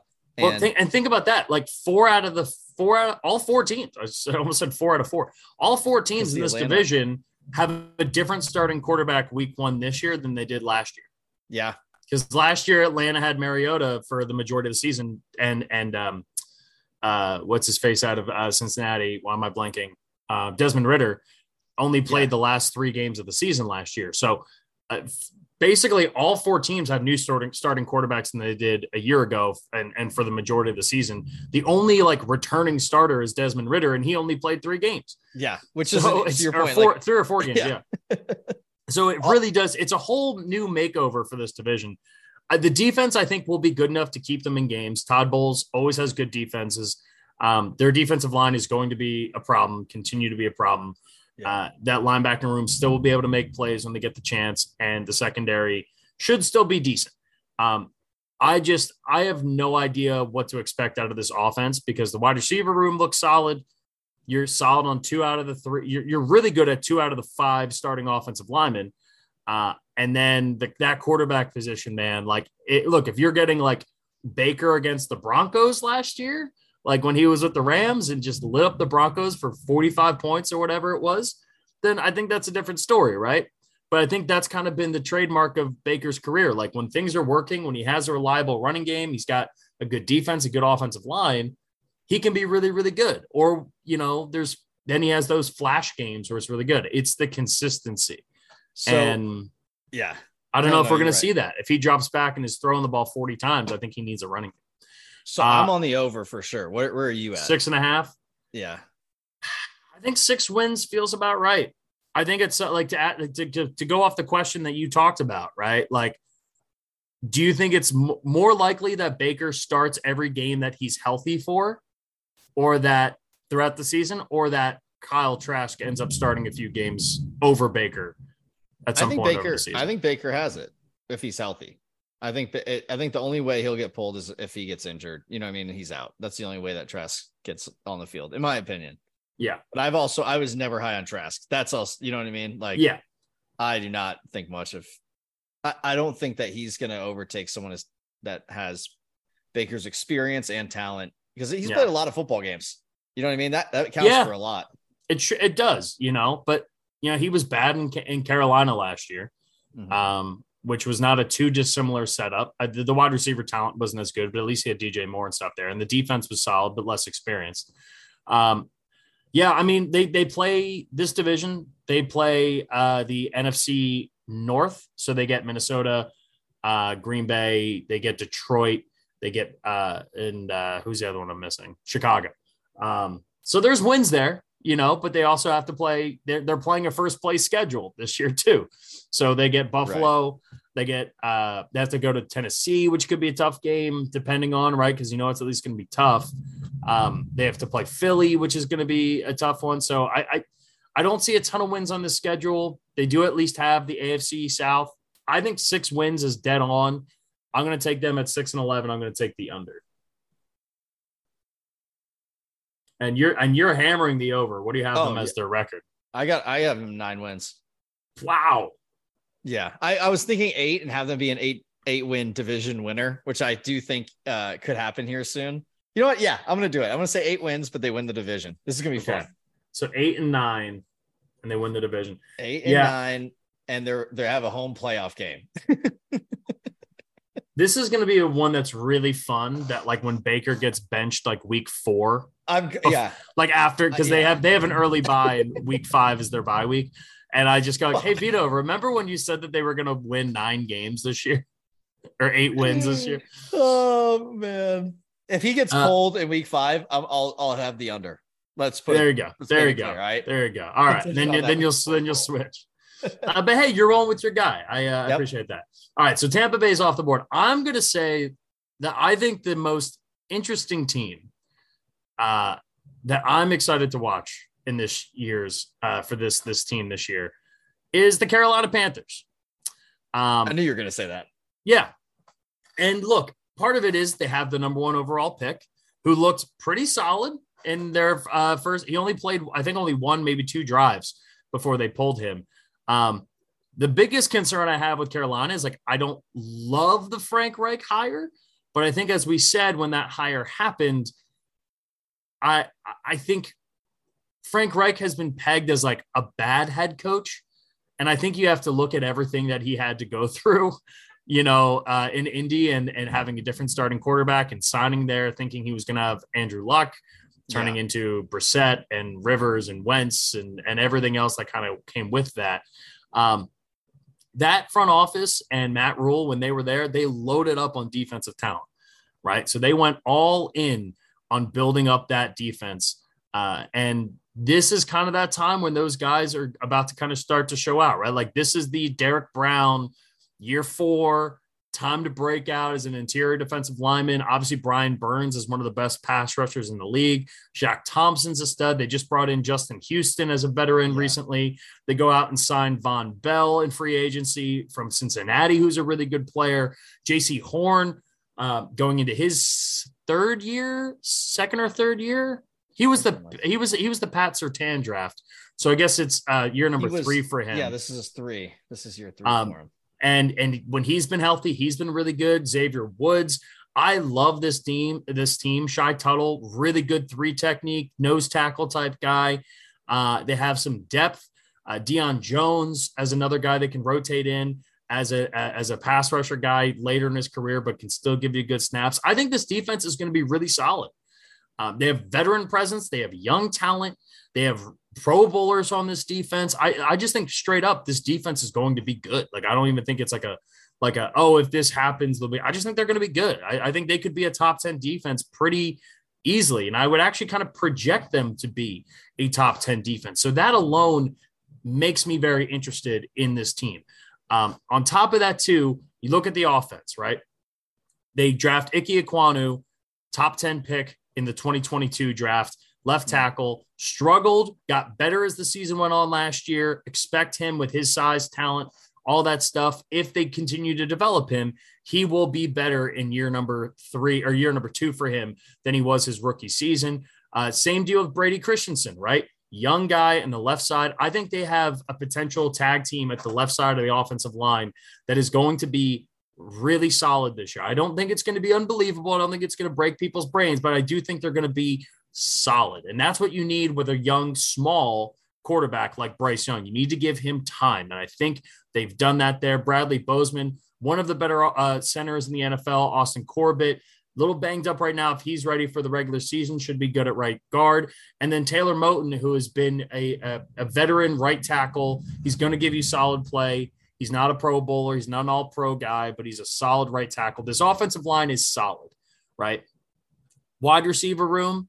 They also have brought in Hayden Hurst, right? Another reliable, solid tight end. Nothing flashy, but he's going to catch the ball. He's going to allow for some wrinkles in the offense. And I kind of like their wide receiver room. Like it's a lot. It's misfits, right? It feels like the island of misfit toys, their wide receiver room, right? It's like Adam Thielen at this stage of his career. Who wants Adam Thielen? You know what? We got a rookie quarterback. You need some sure hands, a guy who's going to be able to catch passes for you, good in the red zone. We'll take Adam Thielen. DJ Shark, he had that big season in Jacksonville, kind of disappeared for a little bit, a little banged up in Detroit. They have too many wide receivers. We'll take him off your hands. They draft a second-round guy, early second-round pick, rookie wide receiver out of Ole Miss, Jonathan Mingo, absolute burner. So now you have a deep threat. And they go out and sign Miles Sanders, who's a proven veteran in the running game. Chuba Hubbard is his backup. They have a nice, solid running back room. Andy Dalton, great backup quarterback to have under a young quarterback, someone who's going to kind of help develop him, get him set, and learn this offense. And I really like Bryce Young. If he gets the ball out quick, he can use his athleticism. He sees the field. He's got that soft, feathery touch on the short to intermediate throws. He's going to throw guys open. We know he's got a strong arm when he wants to bomb it deep too. I just think there's a lot to like. It's a young football team with good pieces, a defense that's going to keep them in games. And you have a good play calling head coach, someone who is getting a fresh start, a second opportunity to be great. We've seen coaches in the past struggle at one place and get a second opportunity and be a lot better. You know, look at Pete Carroll, look at some of these guys. Like, no one ever thought Pete Carroll was going to be a great head coach in the NFL after what happened in New England. Obviously, he goes off to do what he does at USC, but it took him some time. A guy who kind of gets it. I think Frank Reich falls into that category. I'm optimistic. I think this team could surprise people with how close they are in games consistently. So I heard this interview. It was actually earlier today. It was on the Pat McAfee show. I'm off all week, so it's been great. I'm just sitting here on Monday and watched the Pat McAfee show as we're recording this. Obviously, this is Tuesday on the pod, but on Monday's interview, it was with Adam Thielen, and they asked him, first of all, he's clocking in this offseason at still running routes over 20 miles an hour, which is insane for a guy who's about to turn 33. He's 32. He also was talking about Bryce Young, and he was like, dude, this guy's processing stuff. He's like so quick. He said it was like the 7th day of camp, and he's like making different pass block protections. And they're like, no, just like, that's not part of this drill, basically. Like, you know what I mean? Just run what we're telling you. And he's like, well, no, we need to slide this guy over. And they were like, oh my God, he's getting it really fast. So like, we understand if you can make the reads and everything, but he's like coming in, knowing all that. He put in so much time on his own. They said you could tell. And for, again, a vet like Thielen, who's played with a guy like Kirk Cousins, who's like a professional's professional, you know what I mean? Like, it's a great praise. And so I'm really high on what's going on in the building, which I think the first thing you got to look at when it's a bunch of like, you know, younger players are not even younger, but brought in players. To your point, what, 5 of their Yeah, no, DJ Chark, right, is the only guy that was on the team last year, or what? No, he wasn't even there. So they have Terrace quarterback, Marshall, and all 5 skill positions are new. So whatever's going on in that room is new. It's new energy, and you have a chance for that to be really good or really negative. And it sounds like it's a really good new energy. And if they have that chip on their shoulder, right, they all came from somewhere else, us against the world. Miles Sanders is great, right? If he gets full-time carries, like at a whole different level, they're going to have a great running game and a great passing game to go off of it to really complement the rookie. And to your point, the defense, they have the talent back there. They've been drafting, a lot on the defensive side for the last couple of years. This could be a surprisingly good team. Yeah. I still think that the interior offensive line, we'll see what happens, but hopefully they made some strides up there. That's what I'm most worried about, is just you still have a rookie quarterback. So for sure. And that's why there's going to be hills, and it's frustrating again because 7.5 wins is their over under. I have them exactly at 7 wins, based off their schedule. And this is where you kind of got to take those leaps of faith, because Vegas is much better at this than we are, and we have to kind of almost like take the risk, right? Make the bet. Do you think that this team's going to exceed expectations? When's the last time there was a rookie quarterback who had 8 wins in his rookie season as the full-time starter? It doesn't happen very often. You have to also factor in that, like, look, 6 of their games are against teams that are all very, very beatable in their own division. You don't expect them to go 6-0, but hey, could they go 4-2? I think they absolutely could. They have a couple of tough stretches: Seattle, Minnesota, Detroit, Miami before the bye week. And I could see them being like 2-4, at that point going into their bye week. After that, you get Houston, you get Indianapolis, you get Chicago, you get, they have to play Dallas. Tennessee is one of them. And then they kind of close out with a bunch of winnable games. I mean, outside of Jacksonville in their final stretch, it's like after they play Dallas, it's Tennessee, Tampa Bay, New Orleans, Atlanta, Green Bay, Jacksonville, Tampa Bay. I think they're all winnable games, and who knows what Bryce Young is going to look like at that point. I think the concern comes to is what happens if Bryce Young, and he got crushed in his first preseason game. I don't know if you saw that rep, but he made the right call. He got the ball out, took the hit, and did everything the right way. But it was one of those eye-popping moments when it was like, that kind of looks like when Johnny Knoxville got smashed by Jared Allen in whatever Jackass movie it was, just like so much smaller and more frail of a person comparative to like a defensive end who was coming in full speed. Mm-hmm. So that is a concern. But look, he got tackled by plenty of huge dudes in college. If he can stay upright, I don't think 8 wins is that crazy. I'm going to keep them at 7. I'm going to take the under just because I think it's more likely that they get somewhere between 5 to 7 wins than they get to 8, just because of all the different variables. But I'm very bullish on Carolina. And, look, if Sam Darnold doesn't, shit the bed in that last, game against Tampa Bay, Carolina could have been the ones hosting that playoff game against Dallas last year and not Tampa Bay. So it's not like this team is that far away, and they haven't lost a lot of the core pieces from that team. They just have hopefully a more talented quarterback. So I'm going to take the under. I have them exactly at 7 wins. But I'm excited for Carolina. I think Carolina is going to be a sneaky under the radar team that's going to be tough to play. I have them at 7 wins as well. And I had them at 6 before, but you convinced me of some more. I just think they're going to have some rookie QB mistakes. Listen, Peyton went 3-13. Doesn't mean you're not going to be elite. It's just, I don't think the classic Peyton Manning rookie season take. Hey, haven't thrown out there all pod. We got to get it in the preseason as often as we can, talking about rookie quarterbacks. That's true. Give him the leniency. Give him the time. Terry Bradshaw didn't start for real until year 5. Okay, give him time. All right, 2 teams left. Who are you more excited, Atlanta or New Orleans? All right. I'm going to go with the New Orleans Saints. We disagreed on all of these. No way. Okay. I don't know how. Derek Carr and this offense, you still have Kamara. All right. I know you. All right. Chris Olave is a proven wide receiver, but I'm going to say the name that we love to talk about, you love to hate on, is Michael Thomas. if I just want to see him play snaps this year, and I know you're always going to say, but where is he? Where has he been? Right? Where's he at? Still isn't playing. No, he's not. That was the meme last year about Brian Robinson Jr. It was like Brian Robinson Jr. got shot and came back before Michael Thomas after his toe injury. Like that is insane to think about. And he not only did he get back faster, he got back literally like 10 times fast. Like he came back in 2 games. It's been easily 20 since Michael Thomas has played. So I don't know what's going to happen on this offensive side of this ball, but I do like Derek Carr with whatever receivers they do have. They have some good linemen on the right tackle side. Ryan Ramczyk has been pretty damn good. Kamara's still there, and I think that's one thing that people have to like kind of remember. They still have him. They have Tyrann Mathieu at safety. They have still some playmakers all over, and obviously, I think they have. I would say, I would go ahead and say maybe the behind like Fred Warner, one of the top 2 or 3 linebackers in the whole league, and Demario Davis. Like he is really, really, really good. Yeah.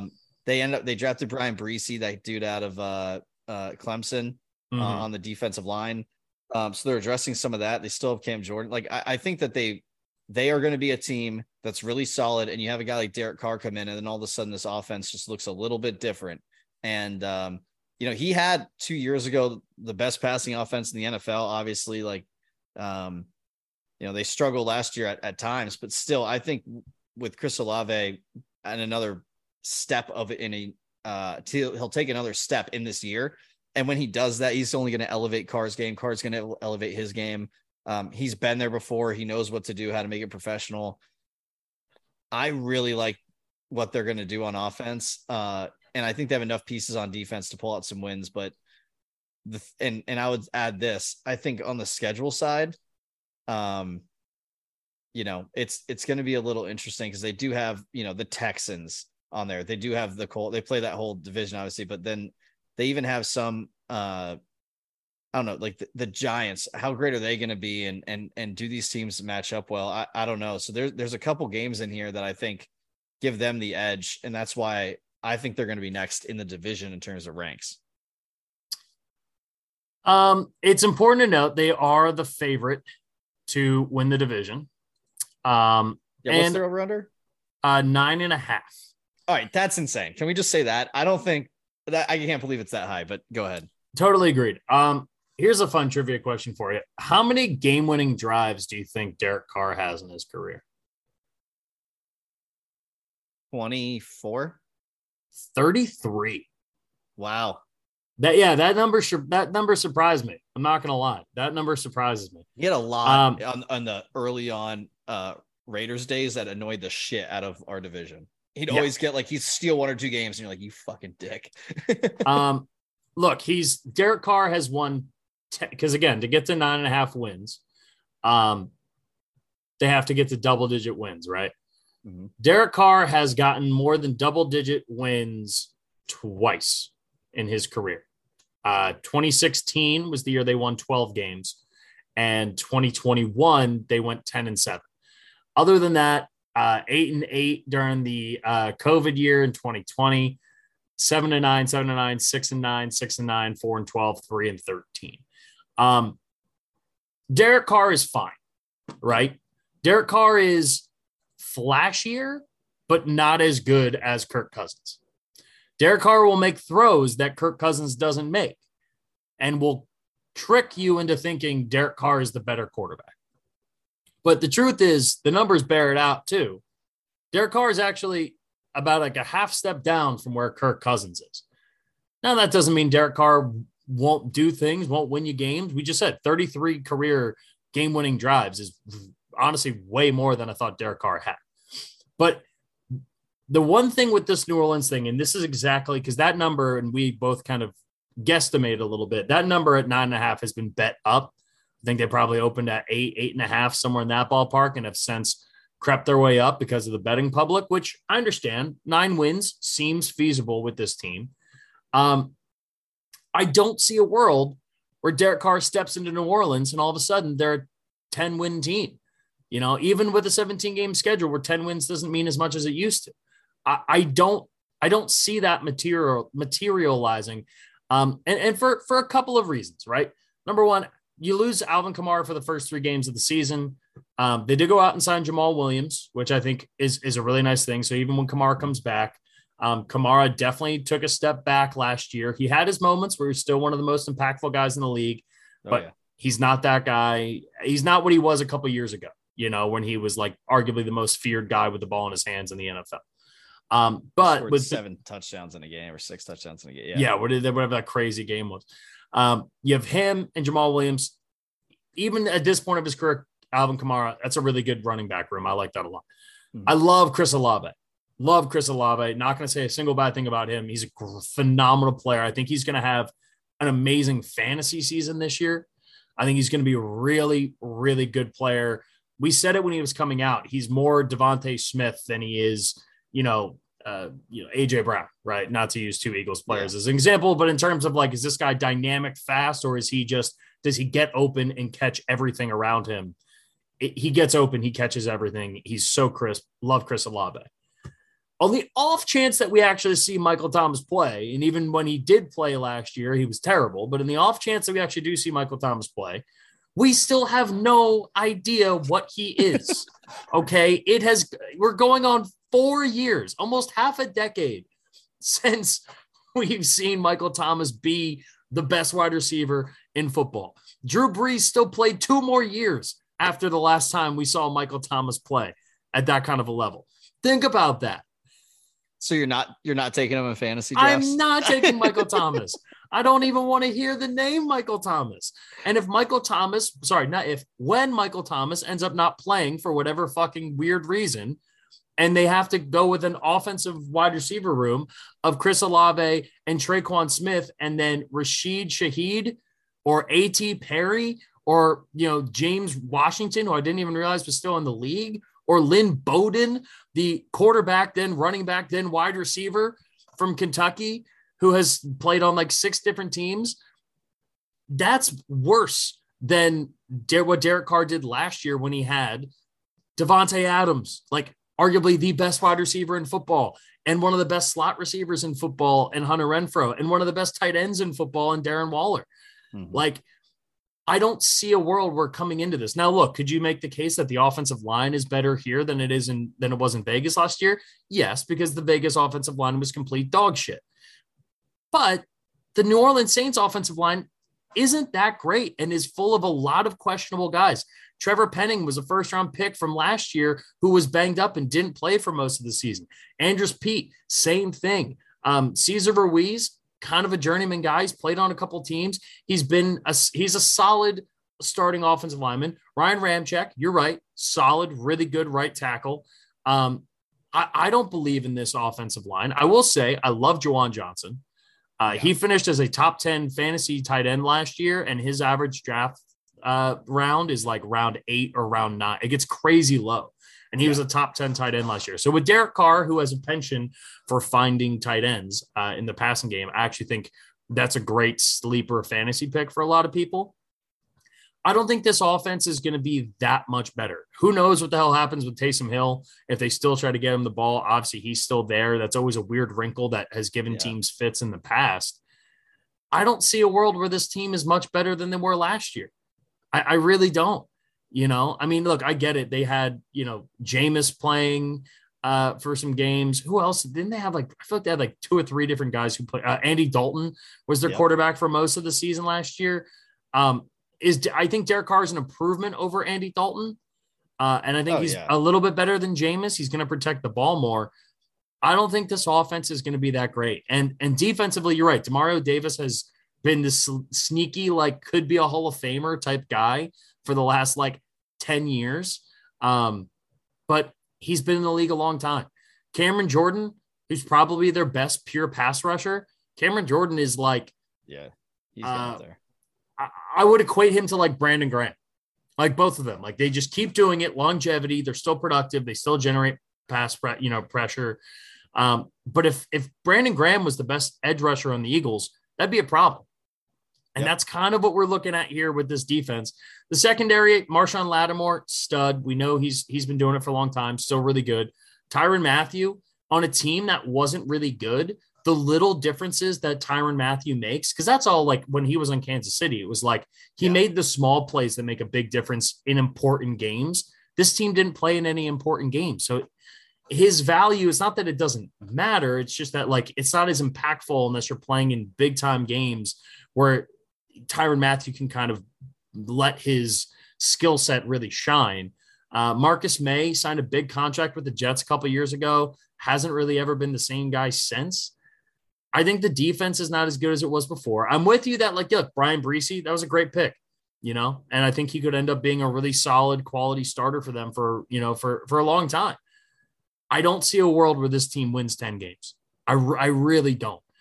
And part of it might be like, look, their schedule is probably more favorable than others. Again, getting to play the AFC South helps them a little bit, but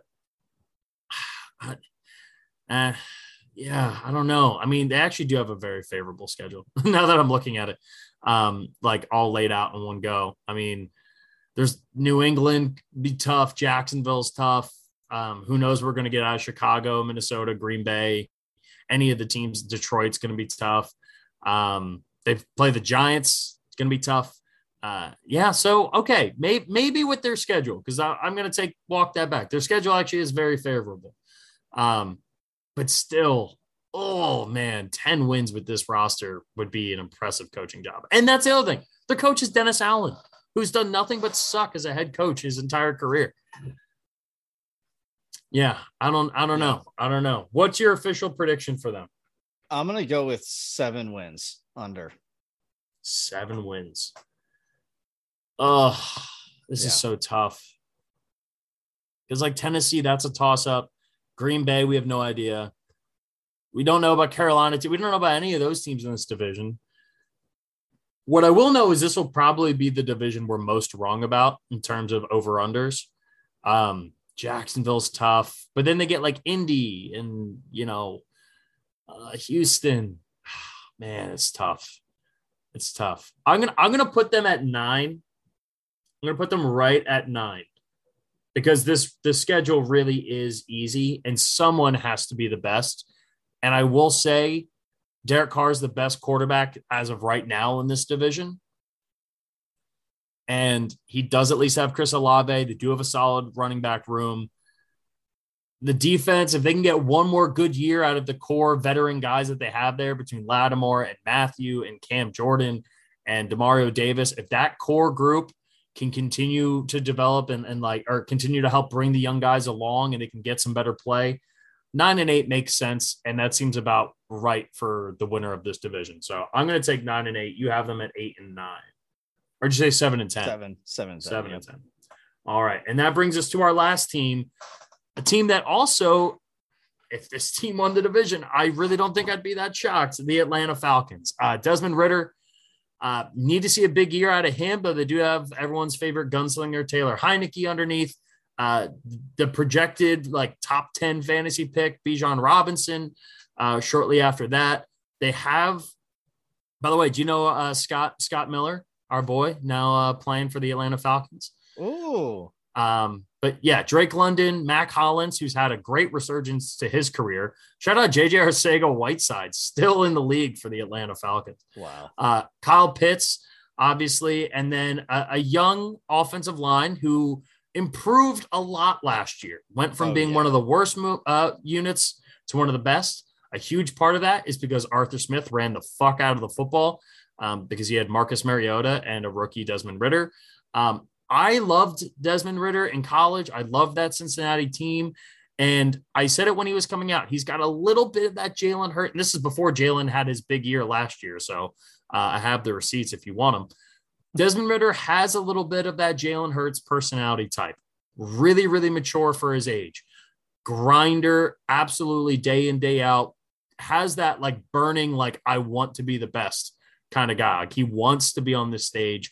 If he's going to get every opportunity to do it this year, and he has so much talent around him at so many different positions, whether it's Bijan, keep in mind, Tyler Algier, I think it is Algier. Yeah. Algier. Last year, 1,000-yard rusher. Yeah, Cordell Patterson still on this team. They're going to use him in fun packages. There's going to be times where it's Desmond Ridder and Algier in the backfield. And then it's Bijan, Cordell Patterson, Drake London, and Kyle Pitts lined up on the outside. Like he's going to have opportunities with really, really talented pass catchers and guys who can do stuff with the ball in their hands after the catch, that I think this offense could be really, really, really fun. And defensively, they have old heads and they got some young guys, but they need to see some like really high level play with some guys who I don't know if we've seen it. Now, they nailed that AJ Terrell pick, which everyone thought was a reach a few years ago, the cornerback out of Clemson. He became one of the best cornerbacks in football last year. They take a chance on Jeff Okudah, which I loved that because it clearly just wasn't working out in Detroit. And he was like a no doubt number 3 overall pick, going to be a stud cornerback. Yeah. I still think there's some talent there.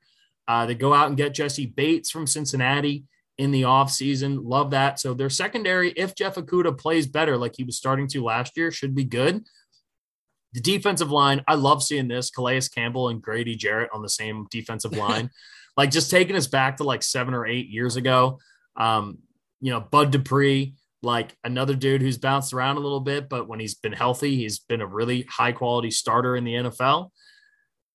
I honestly think Atlanta, if Desmond Ridder is just decent, right? Solid to decent, I think Atlanta can and probably should win this division. Okay. I'm not high on their defense as you are. I don't think that they have what it takes in the secondary to really compete. Like you said, they have the talent, but their players that just haven't shown that they're going to develop right as much as others. And on the offensive side, I'm excited. It's weird for like the middle of this offense, right? Like you said, the line, Lindstrom's great. McGarry's great. Matthews, I like this dude they drafted in the second round, the tackle, Matthew Bergeron, whatever. He's out Bergeron. He's out of Syracuse. So I don't know much about him besides like when we talked about in the draft, but I'm excited about that offensive line. Love Pitts, love Bijan. To your point, I really like Desmond as well. So it's weird. I like the middle. I'm worried about the outside. Drake London, yes, was awesome, but outside of him, like to your point, like what Daryl Hodge is like your guy, and it's like, dude, he hasn't really. You have a bunch of guys on the outside that I don't think are gonna create separation for a guy like Desmond Ridder, who, to your point, is essentially a rookie quarterback, has 3 starts under his belt or 4. Something is gonna have to give here on the outside, and yeah. I think up the middle, though, what they're going to do to front sevens is going to be really cool to watch. But I personally think that this is going to be the last place team out of this division. The thing I would say is that they're going to be creative with how they line guys up. Like Mac Hollins will play a lot. I don't think Scott Miller is going to play a ton. Like, sorry, Scotty. Because I think you'll have like Drake London spread out. You'll have Kyle Pitts spread out. I think we might see a bunch of like, because it'll technically be like 22 personnel where they have 2 running backs, 2 tight ends. Exactly. But one like Kyle Pitts is split out, Bijan split out, and you have Jonnu Smith as your blocking tight end. And then you'll have like Algier or Cordell Patterson or somebody in the backfield next to Desmond Ridder. So I think they're going to get creative where it's not necessarily going to be like Mac Hollins is the number 2 wide receiver option. It's going to be like Drake London, Kyle Pitts, and Bijan are going to be the guys who are out there, all 3 of which can get separation, all 3 of which are a nightmare to try to take down in the open field, and stuff they're going to be able to do out of the backfield, passing the ball to Bijan, the screen game, him going out on a little wheel route. Like there's not a linebacker in the NFL, maybe Fred Warner, but that's it, who can go, foot speed wise, hang on with Bijan Robinson. I think it's just going to be it's going to be a really, really interesting deployment of talent. I agree with you. If they sit up and it's like Mac Hollins and Drake London and Scott Miller and Kyle Pitts is playing, next to the left tackle on line there, like, I don't think that's going to be like a unit that you're afraid of, but that's not what they're going to do. Cause Cordell Patterson's going to be split out wide. Bijan's going to be split out, and even if it's like Bijan's in the backfield and it's Drake London, Cordell, and Kyle Pitts and Jonnu Smith is blocking, Jonnu Smith can catch the ball too, so that gives you 4 legitimate pass catching options while also if you want to keep Jonnu in to pass block. So much of this offense, though, is going to be who is Desmond Ridder. Because I'll tell you now, like if they're this high on Desmond that he's beating out Taylor Heineke at camp and all that buzz about him looking a lot better so far in camp than he did last year is true, like Taylor Heineke would win, I think, 7 or 8 games with this team. Yeah, so if he, to your point, if he's beating him out, like I respect Heineke's game a lot too. I think he's gonna be a great backup in the NFL. Like that's kind of where he falls. Yeah, but he's won, eight games as a starter, sure. 7 or 8 games. Yeah, like I think to that point though, like if he's beating him out, then like as a young player, your development, you're already increasing, you're improving every year at a higher rate, you could say. And like you're learning a lot more. You don't know as much, right? So like that, learning all of that, how to be a professional, if he's already doing that, it's a good sign for Atlanta. It's a good sign. And we'll go here because their over-unders at 8.5, which I think is pretty on the spot. But looking at their schedule, it's very similar to New Orleans, right? And in fact, they even have an easier schedule than New Orleans does technically. They have to play Detroit, right? But they get Green Bay early, which I'd rather have Green Bay early than have Jordan Love start to heat up as the season goes on if he ends up becoming into something. They have to play Detroit and Jacksonville early. But after that, you get Houston, Washington, Tampa, Tennessee. You got 1 game against Minnesota, but you get to play Arizona. They have 1 game late against the Jets. But other than then, it's Tampa Bay, it's Carolina, it's Indy, it's Chicago, it's the Saints. It's a very, very favorable schedule, and they get a bye a little bit later in the season too. They're kind of like a perfect bye. Like week 11 is kind of, especially with the new setup, is kind of like a perfect bye week. Depending on like what every team's a little different, but I think for them will be really good. I like Atlanta a lot. I have them winning 10 games this year. Wow. I think they win the division at 10-7. Because I really like the defense. And I'm a believer in Desmond Ridder. I am. I've been a believer of Desmond Ridder for a long time, going back to the Cincinnati days. So I'm taking them at 10 wins. I have them at 7 wins. So I got the under. 7 and 10. We're on the inverse there. We'll get Scotty's picks on these too, and we'll add them to our tally because we will 100% be referencing these as the season goes. Yeah. No, we'll make sure we're held accountable. Love it. All right. Anything else to say to the people there, Vido? No, man. Just excited for another week of we get some more preseason, see a little more out of the ones, hopefully, and we can read way too into it next week. Likely going to have an earlier pod than Friday. I am leaving on a trip to Wilmington, North Carolina on Thursday morning.